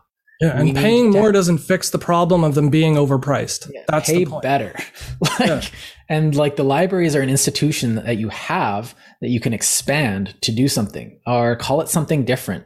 Although I feel like the marketing crew would just name it something stupid, but then you got to remember all these different names and stuff. Just have like a place for education that's publicly funded as a library, period. Just have that. Whether it's got tons of books and workshops or internet or whatever, no matter what's in it. And put all of that stuff into one place and make them available. Like, and it's already there. I send even my rich students, like most of my students are quite wealthy. I send them to the library because like part of doing a paper, part of reading a book is finding the book. And I like, everyone's like, oh no, you have to make it easier on them. It's like, no, I have to make it as hard as possible. But the thing is that for me to be running a seminar, like I send them to the thing to get it's a popular book. You'll be able to find it at the library. They have to go in and do that. And then they're interacting with people. And then, you go in and you get that what happens is the citizenry will get used to going in and finding something. And I think the other thing is that if this starts getting off, like if it starts taking off a bit, what happens is you start getting private investment. And that's not a bad thing.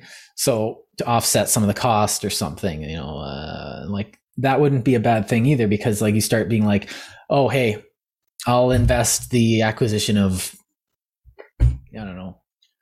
And see, that investment would be real. It wouldn't be like a 42 times multiple PE. You know what I mean? It wouldn't be just because people are being like, I'm going to buy 5,000 computers for the city of Edmonton. Well, why?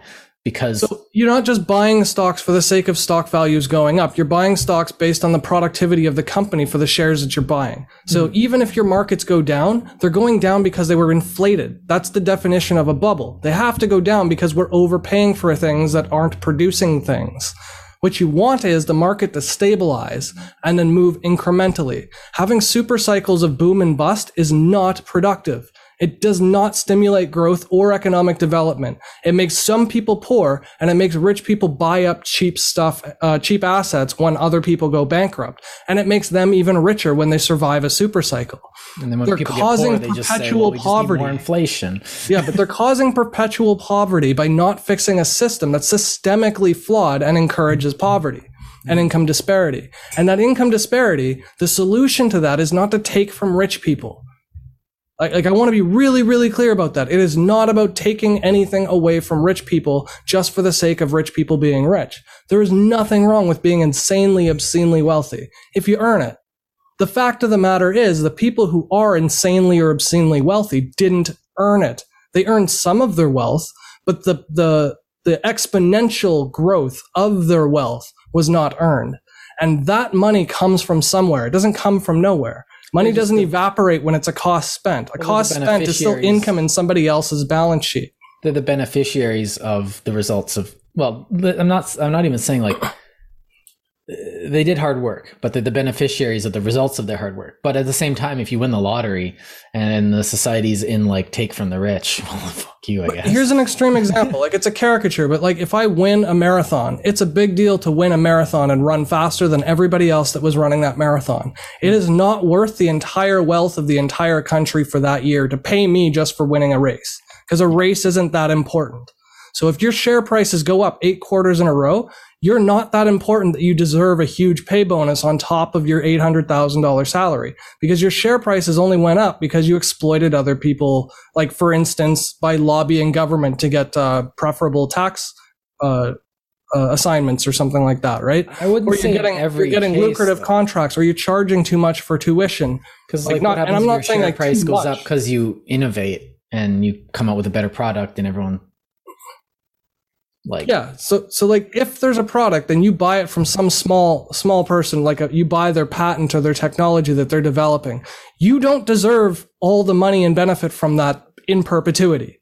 The person who invented it should, but because you can't trace that back to the person like reasonably or feasibly, there should be no patent. It should be open public knowledge. Maybe you can reserve the patent for 5 years if you can prove that you had expenses in developing it. But when drug companies are just slightly modifying a drug they've already got, they patent that, and then they re-release that to get an extension on their 5 years, and every 5 years they get an extension on the same drug because they're only slightly modifying the molecule. That literally helps nobody. Well, absolutely nobody benefits from that except for a company who's already making more money than they earned and who's not paying the same amount proportionately in taxes as everybody else. Your revenues are going down while you're extracting resources from the people who would otherwise be contributing revenues through taxes. Right. That's the problem. It's systemic. Like you get stuff like it's like in entertainment where you have the rights to something for a certain amount of years. And the patents last for us. Now, this is a reward for actually coming up with a thing, I guess. And that's valuable to some extent. But like to have them last and to have them recur, like you said, is a bit much. Like you used to be like you were able, like if you come up with a story or something, you get it for like 7 years.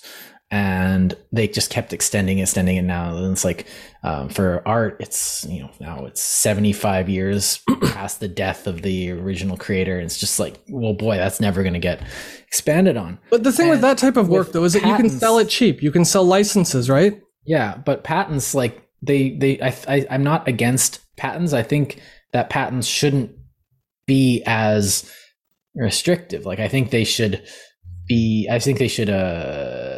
Like you should get like I built a thing. Let's corner the market, but you only allowed to corner the market for a couple years, and it's gonna wear off. You get that inherently because you're the only person with the tools and equipment and schema to build this thing, right? Like a chip through AMD. Even if you gave your entire process to Intel so that they could copy it and make the exact same thing, by the time they build the hardware and actually get practice and good at making the exact same thing AMD's already made, 2 years have already passed. Well, and like time happens regardless. If you invent a thing and another company comes out, makes it better, cheaper, and has a better marketing campaign, then they're just a better company than you.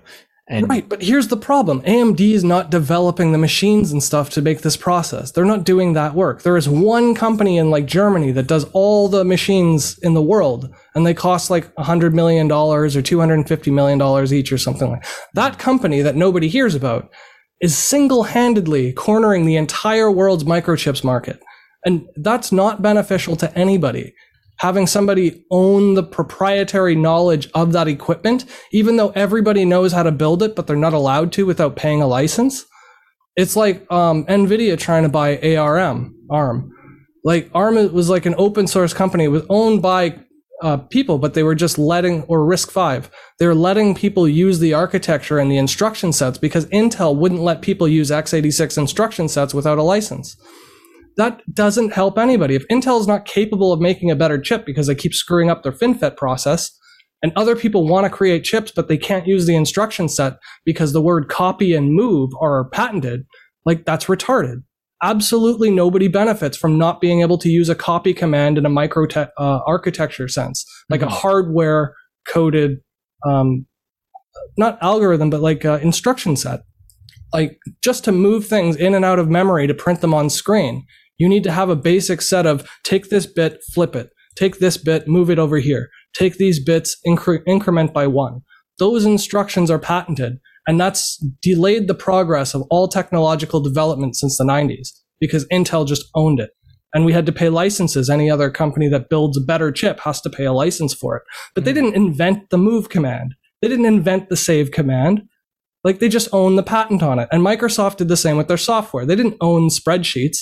Everybody had bookkeeping paper and ledgers for hundreds of years. They've been using it for probably over 1,000 years. The rice markets in Japan were using it trading rice. So if we've had general ledgers all this time, how do you own the proprietary knowledge of a spreadsheet and then pay a tuition to go to school and have them force you to use a licensed software for a spreadsheet development just to pass the course? Like Adobe is probably the worst. It's criminal. Like Adobe's the worst for it. Well, when I actually bought, RIP me, but I actually bought Microsoft Office so I could use it for my work. And they wanted me to buy like Windows or Microsoft 360 or something, or 365, which is a subscription thing. And I was just like, that's not a good deal because I own my copy of Microsoft Office right now. I can use it whenever I want. It doesn't expire. I don't want to pay a yearly subscription like to it because it's just that becomes an expense instead of a one-time expense. And I can move on, not worry about it, and do that. But like Adobe took that to ungodly, like, what is it now? Like it's $20,000, I think, or something for a yearly subscription for professional Adobe Premiere, their video editing software. And it is really good. Don't get me wrong. It's excellent for scrubbing through video, for the effects, the delays, the render times are all better. The efficiency on the processor power and the GPU utilization are way higher on Adobe software. Nothing against the product, but to charge 20 grand for licensing just for use, that's ridiculous. 20 grand, you could buy a crane that builds an actual building. You can do something productive for 20 grand. You could house somebody for a year for 20 grand. Yeah. Like a human being's life could be changed for the amount of money they charge for one subscription service for a software so that people can make YouTube videos. Productivity wise, it's not beneficial to protect their rights to patents on that. And that's what I think is part of the law. The law and the court system have to deal with that because they've got incompetent committees that are managing things like cryptocurrency and cyber threats and cybersecurity. We've got people making trade agreements that know nothing about currency exchange. Like, how do you make international trade agreements without understanding Forex markets? And granted, Forex markets are complicated. I spent years studying them and trading, but that's no excuse for a law-making committee to be ignorant of them. Mm-hmm. Like, if you're going to be part of that committee, fine, be there for 6 or 10 years, but get knowledgeable, get good, like get to know your shit. You can't just make laws and guess like what cyber is, like the cyber threat. What is the cyber threat? What is a bot pool? What is a mining pool? Cop, right? And like neural nets, they're trying to regulate like machine learning and things like that without any clue of how it works. And I'm not saying it's not complicated. They're trying to like that. The fact that they're trying to regulate it shows a lack of understanding of what it is. Like we spent. Meanwhile, they allow things like gerrymandering to go on again in perpetuity, like forever. When machine learning could fix that problem, they just stop fixing one problem and they start regulating another problem they know nothing about. Mm-hmm. That could have fixed the first problem. Like they're stepping on their own toes in the system, having a legal system set up to protect people who do nothing and to not protect people who can't afford to take things to court. If somebody gets screwed over by their landlord and they can't afford the filing fees because they got screwed over by their landlord and had to pay rent somewhere else, that's the filing fee. If you can't afford to enforce the law, you get no law enforcement. That's bullshit. Like, how do you run a country that's fair and equal and equitable when only rich people have access to legal repercussion? Like, that's not fair. That's not legal or justice. You know what I mean?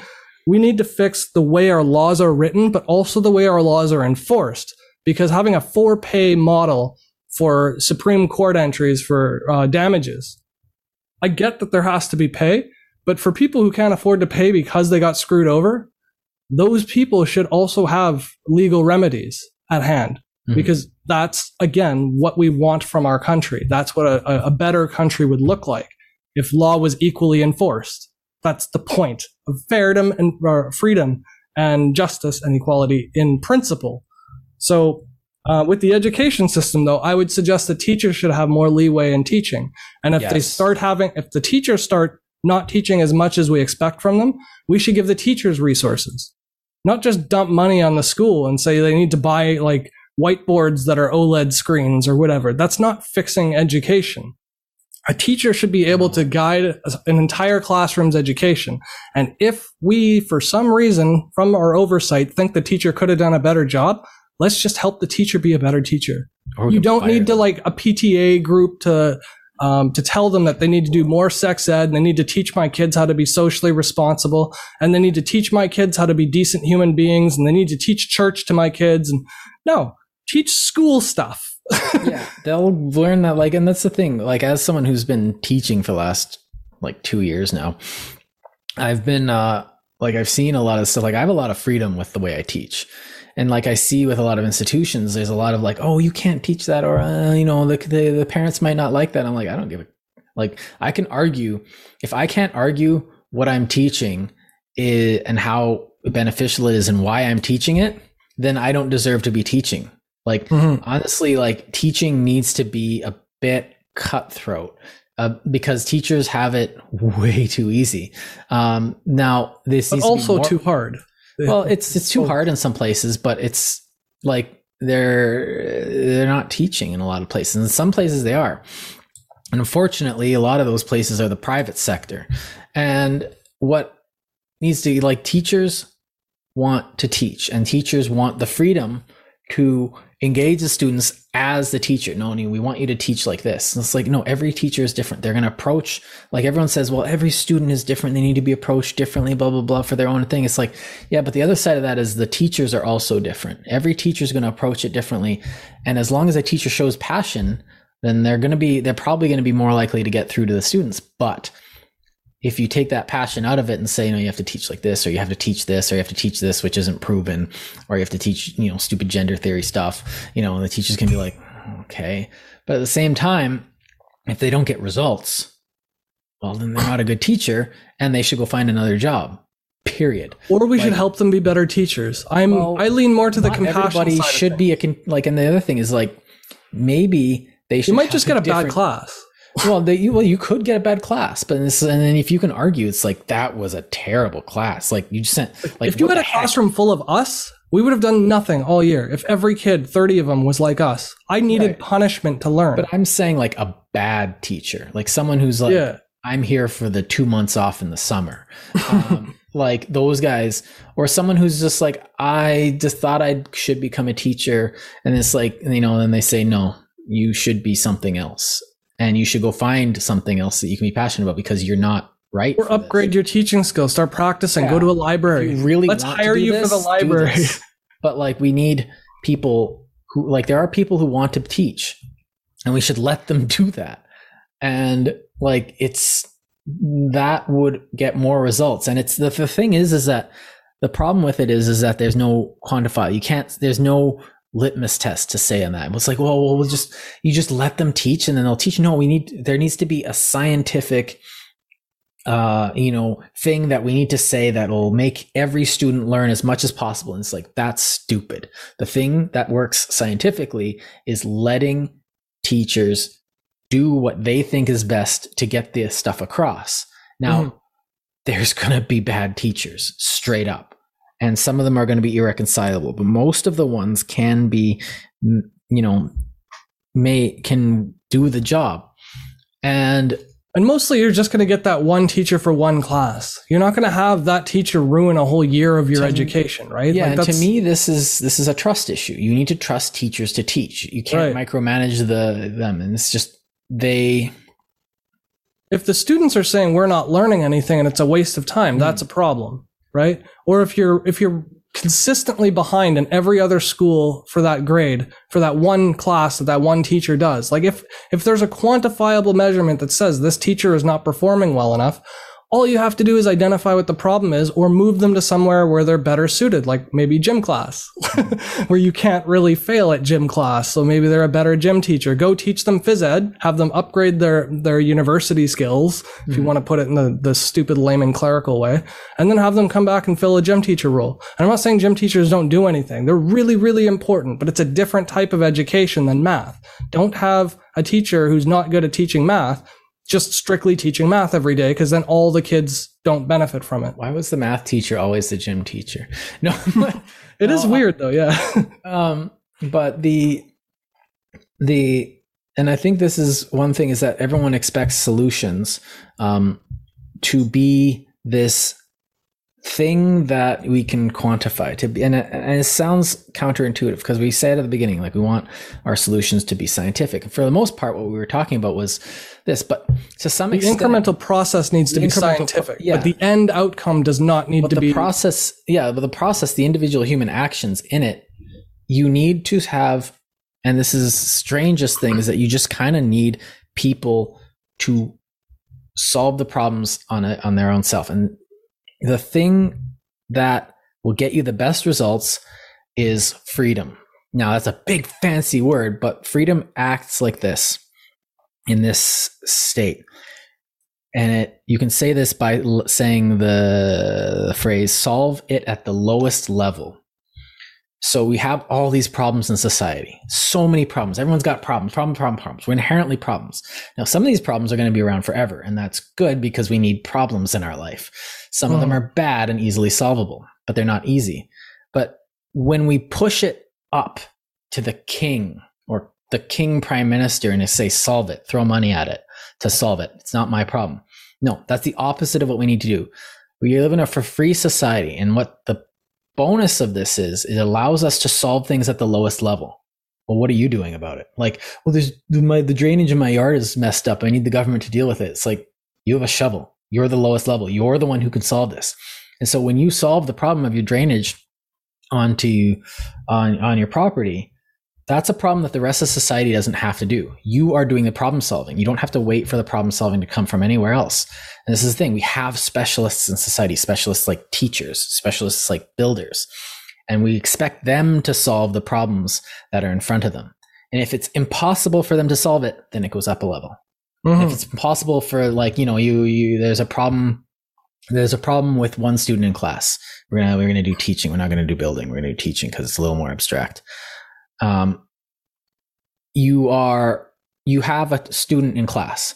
He's just a real problem. You're not getting through to him. Well, the rest of the students, you're working your butt off to get to the rest of the students. And most of the time your broad strokes are having results, and you can tweak it with assignments, but you can't get to one kid in the class. So you go in and you try and solve it at the lowest level. Now, the lowest level is always you. Every single time, because you are a free actor in our society. You can't just be like, well, I need to find out what Moscow needs me to do, or I need to see, like, are we allowed to paint this car this color when it says this? It's like, you're not allowed to make a decision in that society. In this society, it's best if you do make the decision. You use your judgment. The lowest level is always you. So you have to start seeing what you can do to help that child learn that material. And maybe you find out something that's beyond your kin. Maybe you say, okay, Timmy, it's not working out. What's going on? And you're sitting there problem solving it. Now society doesn't have to deal with that, because society is dealing with that, because the quantum of that society, that individual, is dealing with that. One processor within that society is dealing with the problem already. Now, if it's not enough processing power, oh man, there's actually something wrong with Timmy.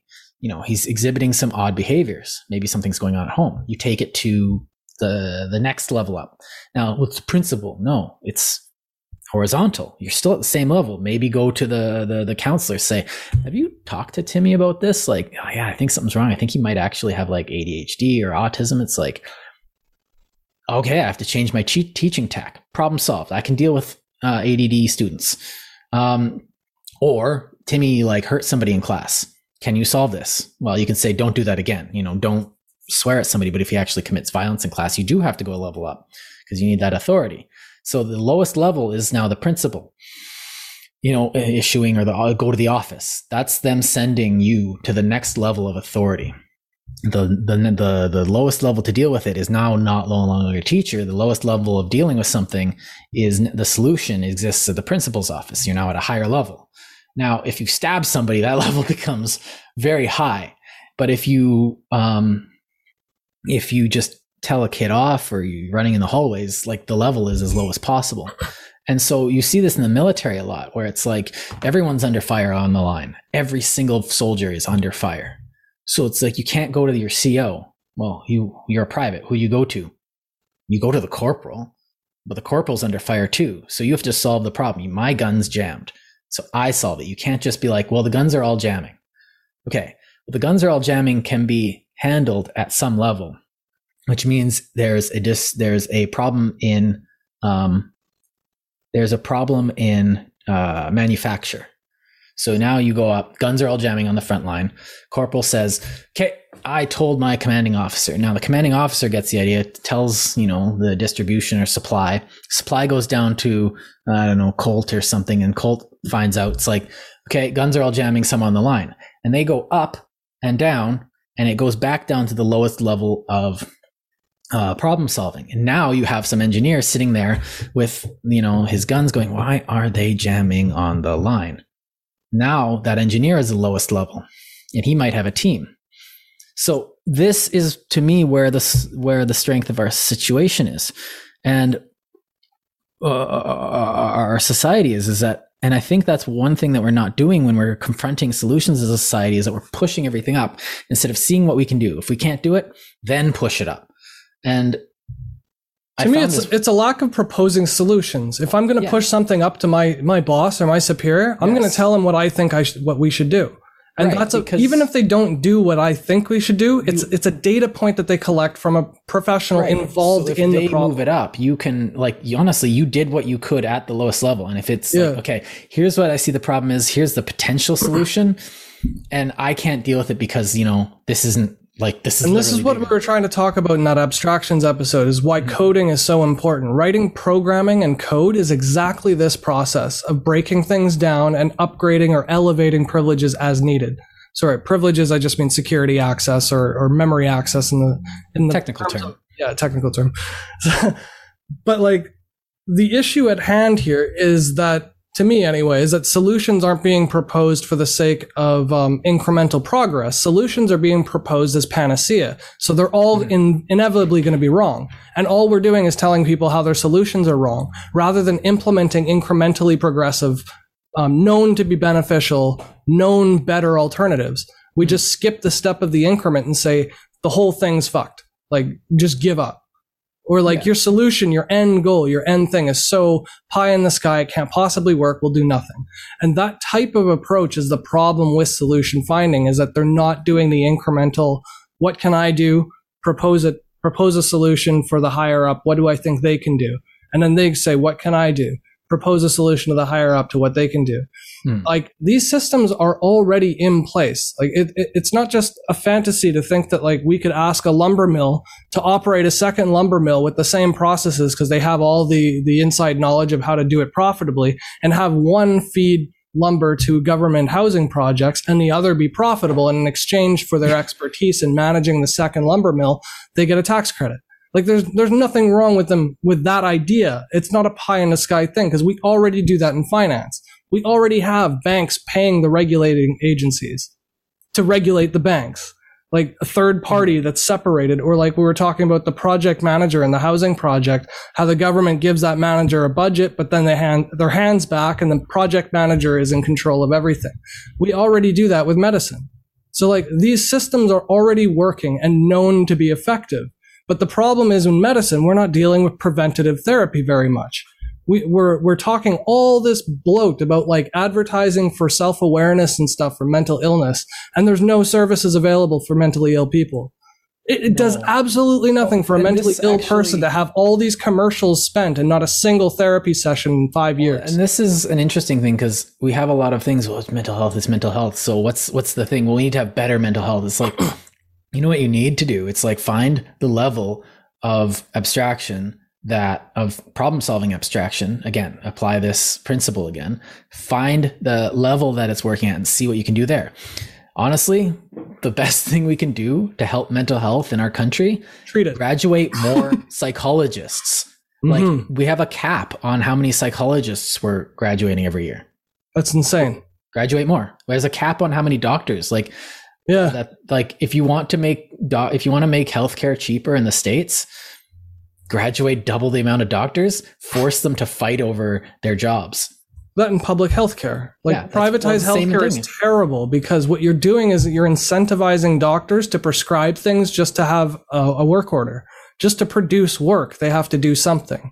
Right. So if we make more of them, there's more doctors available, there's more knowledge. Then they need quality doctor services. They're competing. Then there's an actual capitalistic demand. And we can actually do like all that stuff that we want to talk about, oh, people need more mental health, this, or there needs to be more mental health initiatives. It's like, I agree. As someone who has had, problems psychologically when I was a kid, wasn't, and untreated. I've got ADHD figured out, guys. And you too, by the way.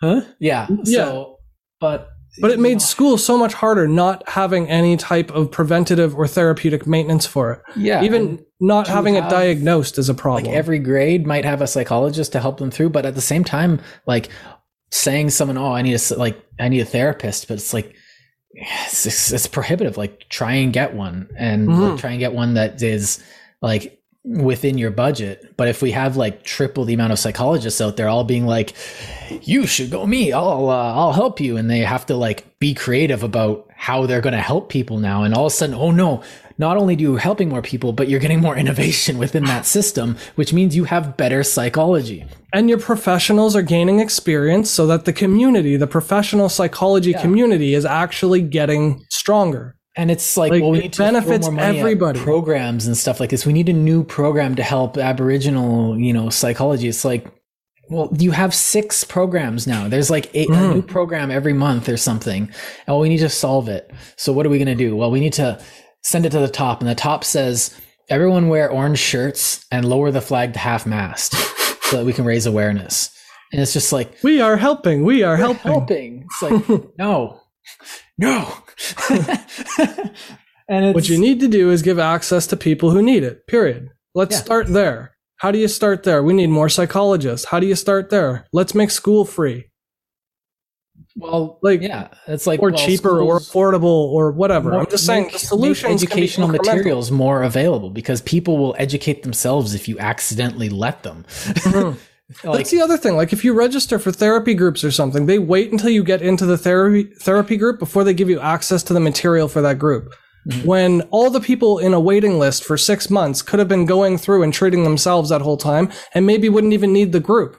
They might not need the expensive group, but you can't even get the source material until after you're approved and on the waiting list. Or they could, which is insane. They could find their equivalent of God, which is, I learned how to do this, and now I have meaning in my life, and now I'm actually.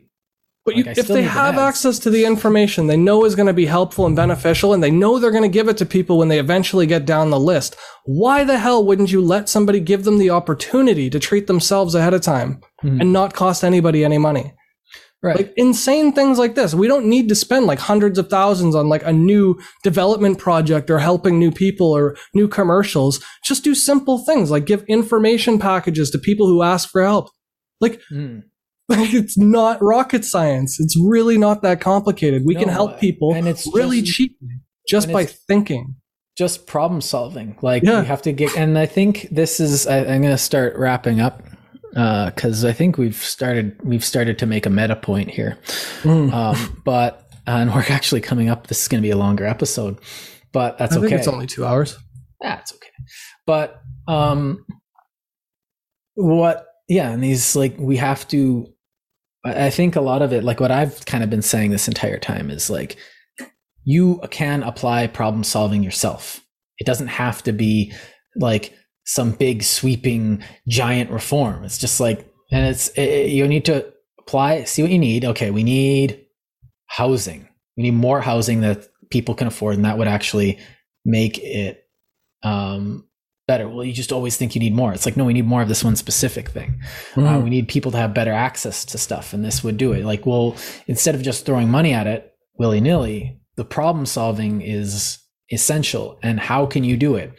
And a lot of times it's like, give people the tools to solve their own problems, so we don't have to solve them on a global issue and have the government hit us like with a hammer of a solution from Ottawa, and everyone's like, what was the problem in the first place? And then you're also not cultivating this culture of people just waiting for problems to be fixed for them. Like we talked about in that prior episode with where people, like, their car breaks down on the road and they just sit there, well, if CAA does nothing, I don't know what to do. I'm just going to sit here and wait for somebody to help me. Like this helplessness mentality that you curate. Well, again, This is solving it at the lowest level. Again, your car goes and you stop on the side of the highway and you're like, dang. And this is exactly. And you start trying to figure out you what open to it, do you next. go like, hi, CAA, my car's not working. No. Like you open the trunk and you say, okay, solving at the lowest level, and that's me. Well, actually, the lowest level is my kid in the back seat, but we're going to go up from that. But you know what? Actually, kid gets out here and watches me. Check the tires while I check the engine. Yeah. So what happens is you look in, you say, battery's fried. Worst case scenario or something like that. It's just like something's terrible. You can fix the car, but you don't have the tools. It needs a weakened space dock or something. Or a lift or something. Yeah, it needs a lift. So then you call. So I could call CAA now. It's like, no, is the highway busy? Because then you just go like put your thumb out and be like, yo, I need a charge from another car. Or you can check your map and see if there's like a local car mechanic, which would be faster and cheaper and more effective than CAA. Yeah. If there's a mechanic literally down the road who can just drive a truck over and put a new battery in, that's cheaper for everybody. You're supporting small business, fixing the problem. A bunch of stuff because, and then if if you're in the middle of nowhere, there's nobody around, there's no towns around, your batteries just needs a boost. Well, then you call CAA. Then you move up to the organization level to, And in the meantime, you wait with your thumb out and see if somebody will give you a boost because you might not need CAA. Like you can multitask while you problem solve. Solutions are there, but we do have to be a bit creative because it's not, and I think a solution to any problem needs to be well thought out. You can't just be like, well, if people had more money, then they'd have more money to spend. It's like, oh, thanks, Keynes. You're a genius. It's like, no. It's a culture and a mentality that you need to foster. And I think that starts from the highest up and down. The way we go about projecting ourselves on media, we didn't much get to journalism and media, but we'll do that in another episode. We do it on almost every episode. I rail on the media, but it's not that I hate newspapers. I absolutely love the public press. I'm critical because I want them to do better because the only thing that makes them want to do better is having a public tell them that they should do better. That's all they have to do is make stuff that people will read. If people tell them what they don't want to read and what they do want to read, they have to listen. That's their job. That's their business model. I'll just shock report on Twitter. It's like, that's not journalism. But I'm critical because I believe in them. I believe in the media, and I know they can do better. We need, and that's why we complain about the university so much, and that's why I want the library to become, and the government and politics and markets and regulators and law, like all of it. It's fixable. It's absolutely fixable. Yeah. And we just need to pay attention and talk about it competently, not just talk about it for the sake of making noise so that people see how woke we are. It's not about being fucking woke. It's about being competent. An awareness campaign letter that we acknowledge that this thing happened. I helped. Yeah. It's about not dismissing ideas based on nothing. If you have a belief system, you have to just analyze things independent of your belief system, just for its own merits, just for the sake of the process of analyzing it and considering it, because you don't know which solutions are going to wind up being good. It's bad for our society, but the God, it's like, well, okay, that's a. But to say that'll never work because it's never happened, or we tried that once, it'll never work. That type of thinking dismisses an entire procedural or protocol of a potential solution. It dismisses it outright without ever considering it. That's by definition ignorant. That's what ignorant means. It means to not be aware or to ignore something that is knowably available to you. As someone who's studied history, I get a lot of people saying it's like, oh, it's never been tried before. It's like, it's literally been tried 7 times. Yeah. Put them on your car. It's like, we've never had something like this before in history. It's like we had it in 1996. Yeah. You just haven't read any history. It's like unprecedented. It's like, it's like, but that's the thing. They just believe it though. Having never seen it, it must never exist. And this is something all human beings do. I'm not criticizing or saying I'm above it. Well, I have to acknowledge it because I'm also susceptible to the same problem. Well, just as problem we all solving from a position of ignorance is what's happening there. Like if I'm trying to fix if I'm trying to fix a city plumbing and I don't know anything about fluid dynamics and I don't know anything about engineering, well, I'm gonna be like, well, how do we get the pipes to work? And then somebody who comes in is just like, are you serious? Pressure valve. problem or something. I don't know. I'm making this up. But like if someone comes in and says, you need to teach kids like this, and I'm like, no, the kids will be done. We'll just teach them over Zoom. It's like having taught over Zoom. That's dumb. That's a good way to have kids not be taught. We need to come up with a different solution. But YouTube videos work surprisingly well because you can animate things as you're speaking them. You can really make a production value out of the educational material you create through a video. But like a live YouTube stream or Zoom stream is different, but it's more effective in some ways, like asking questions and interruptions and leaving notes. That stuff is phenomenal on Zoom because it's in real-time feedback. And that's really good for some parts of education. But diagramming things and animating conceptual flowcharts is also helpful, which is what we used to do with chalkboards and whiteboards in school. Yeah. And that's worked. And that's why every university and every school has whiteboards and chalkboards. It's why we carry around notepads and pen and paper. Yeah. Because it's a utensil and it's a proven tool that works. And it's an incrementally beneficial tool. We started with scrolls. Those are less efficient than binded notebooks. Oh, but we're still using pen and paper. Like, but I'm going to use pen and pad until something works better for me. Then like that's just straight up why I'm still using pen and pad for my notes. So, well, you're cutting down trees. It's like, yeah, but the benefit is like I don't have to buy a $300 computer and the paper's recyclable. So the trees you cut down stay cut down, but the paper stays paper. I think a lot of what we're talking about also requires, just to move on a bit, is an element of creativity. We need to be creative. We need to start thinking strangely. And this is why we need different perspectives, like we need to reward creativity to do that. Yes. And that means abolishing our patent protections. Well, it's like that guy in the meme who's just kind of like throw him out of the window because he makes a suggestion that's, different or would obviously seem thing. It's like, no, we need to like, if we can't just say, well, what if we did this and then throw him out, or, you're thinking, oh, those are some strange ideas you've got there. And we can't just kill the messenger every time there's an idea we don't like or an idea we don't understand. We have to get what we have to do is force someone who's being creative to try harder, because it's like you can be creative all you want, come up with an idea, but then it's just like, okay, explain it better, explain it more, come up with a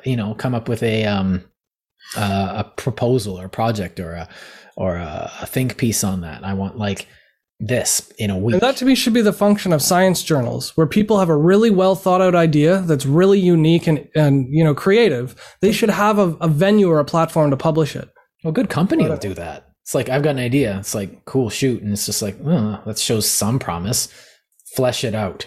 Like, yeah. And this is the other thing I think, like, you have creativity and we have all these ideas, is that creativity also has to come with hard work. You can't just be like, here's the solution, like we're totally doing right now.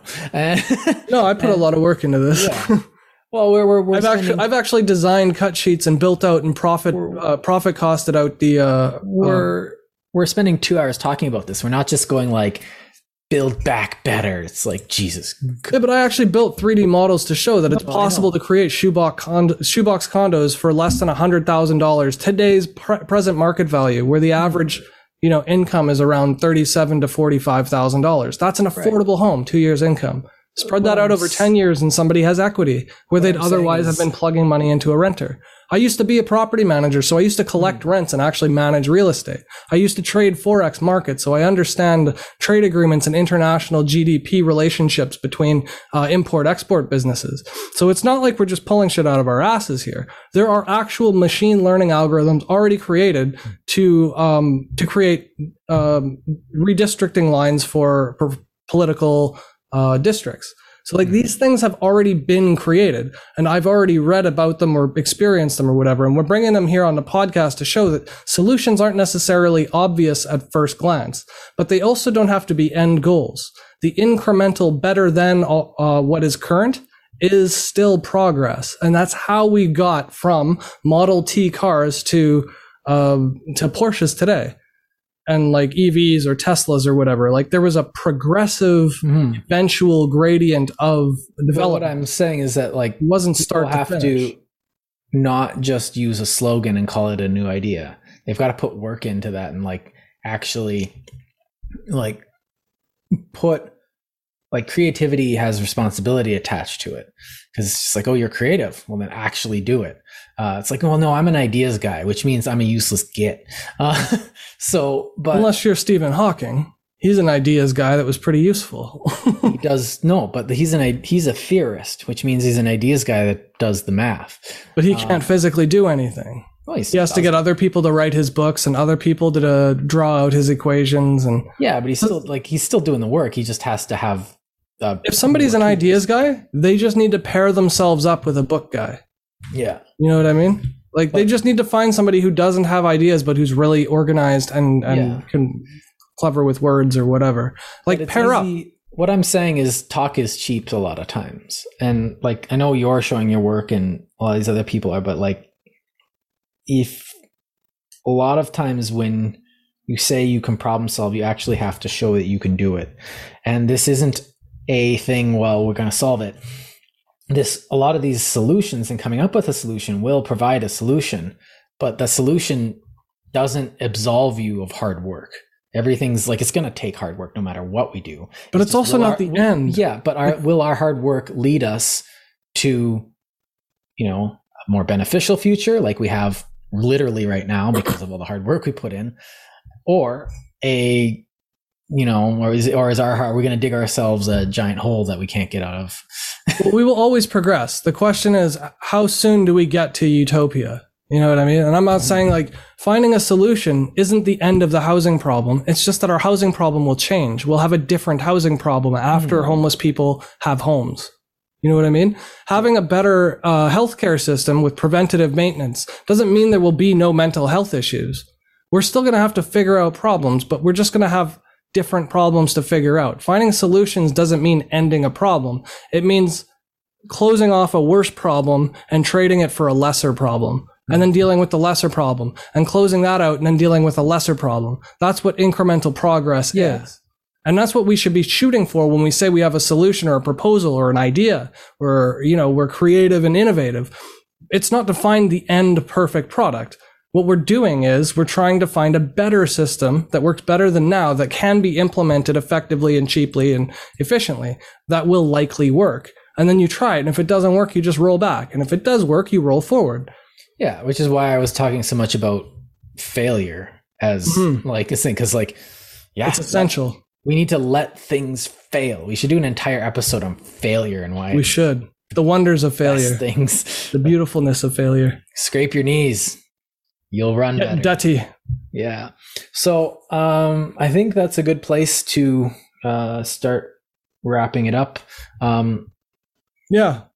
Well, I'll get into other stuff, obviously, as we go on with other topics, because these are mostly, more than half of them are stuff that we've covered in past episodes, but we just sort of cursory glossed over them and didn't have time to really delve into them like we did today. So I'm glad we got into the subject, because just personally speaking, I think it's in everybody's best interest, for the good of the species and for our children moving forward, not just for ourselves selfishly, but for all of humanity. It is better to be progressive. It is never better to be conservative. One of the things that I've noticed, except in climate, but one of the things I've noticed in studying history is that it's going to change no matter what. The life is going to change. It's going to be different no matter what happens. Like even when you look at stagnant cultures, Ming China or the European Middle Ages, or the Nubians. The Roman Empire, which was trying to be progressive, actually, believe it or not. They were, the society changed in spite of themselves. And when we put effort into it, it doesn't just happen as a natural process, which could lead us somewhere good, but it will lead us somewhere good by accident. And it could just as easily throw us into the dirt. So when we actually put conscious effort into it, we can move ourselves into a direction consciously and use that progress, because we're going to progress somewhere. It might as well be somewhere good. And if we put the problem solving into it, we can make sure, or at least, hedge our bets properly towards a better future. And if you think it's going to cost too much money, it's costing you more money not doing it. Just not noticing the money falling out of your pocket doesn't mean you're not losing money. And so seeing money come out of your hand if it's less money than what falls out of your pocket, you're better off giving the money away than letting it fall through the cracks. Would you rather be watching TV? What else are you going to do with your time? You might as well do something. Watch a documentary. Yeah. All right. Anyway, thanks for watching, everybody. Frivolous Gravitas, check out the RSS feed. Solution to your need for something to do. Yeah. So yeah, RSS feeds at chrisdriver.com/feed/rssfeed.xml. YouTube, iTunes. Are we on Spotify? I don't know. We're on Facebook and Twitter. But I don't know. Spotify's... We're on Google Podcasts, so we're in most places. If you do a search for Frivolous Gravitas, you will find us. If you're on a platform that we're not on and you think it would be more effective for you to listen to us on that platform, just put it in the comments and be like, engagement challenge. And then we'll put ourselves on there because we literally have all our videos. Yeah, why not? Yeah. Spread the word. Yeah. All right. See you guys, and see you guys next week. Peace, love, and happiness.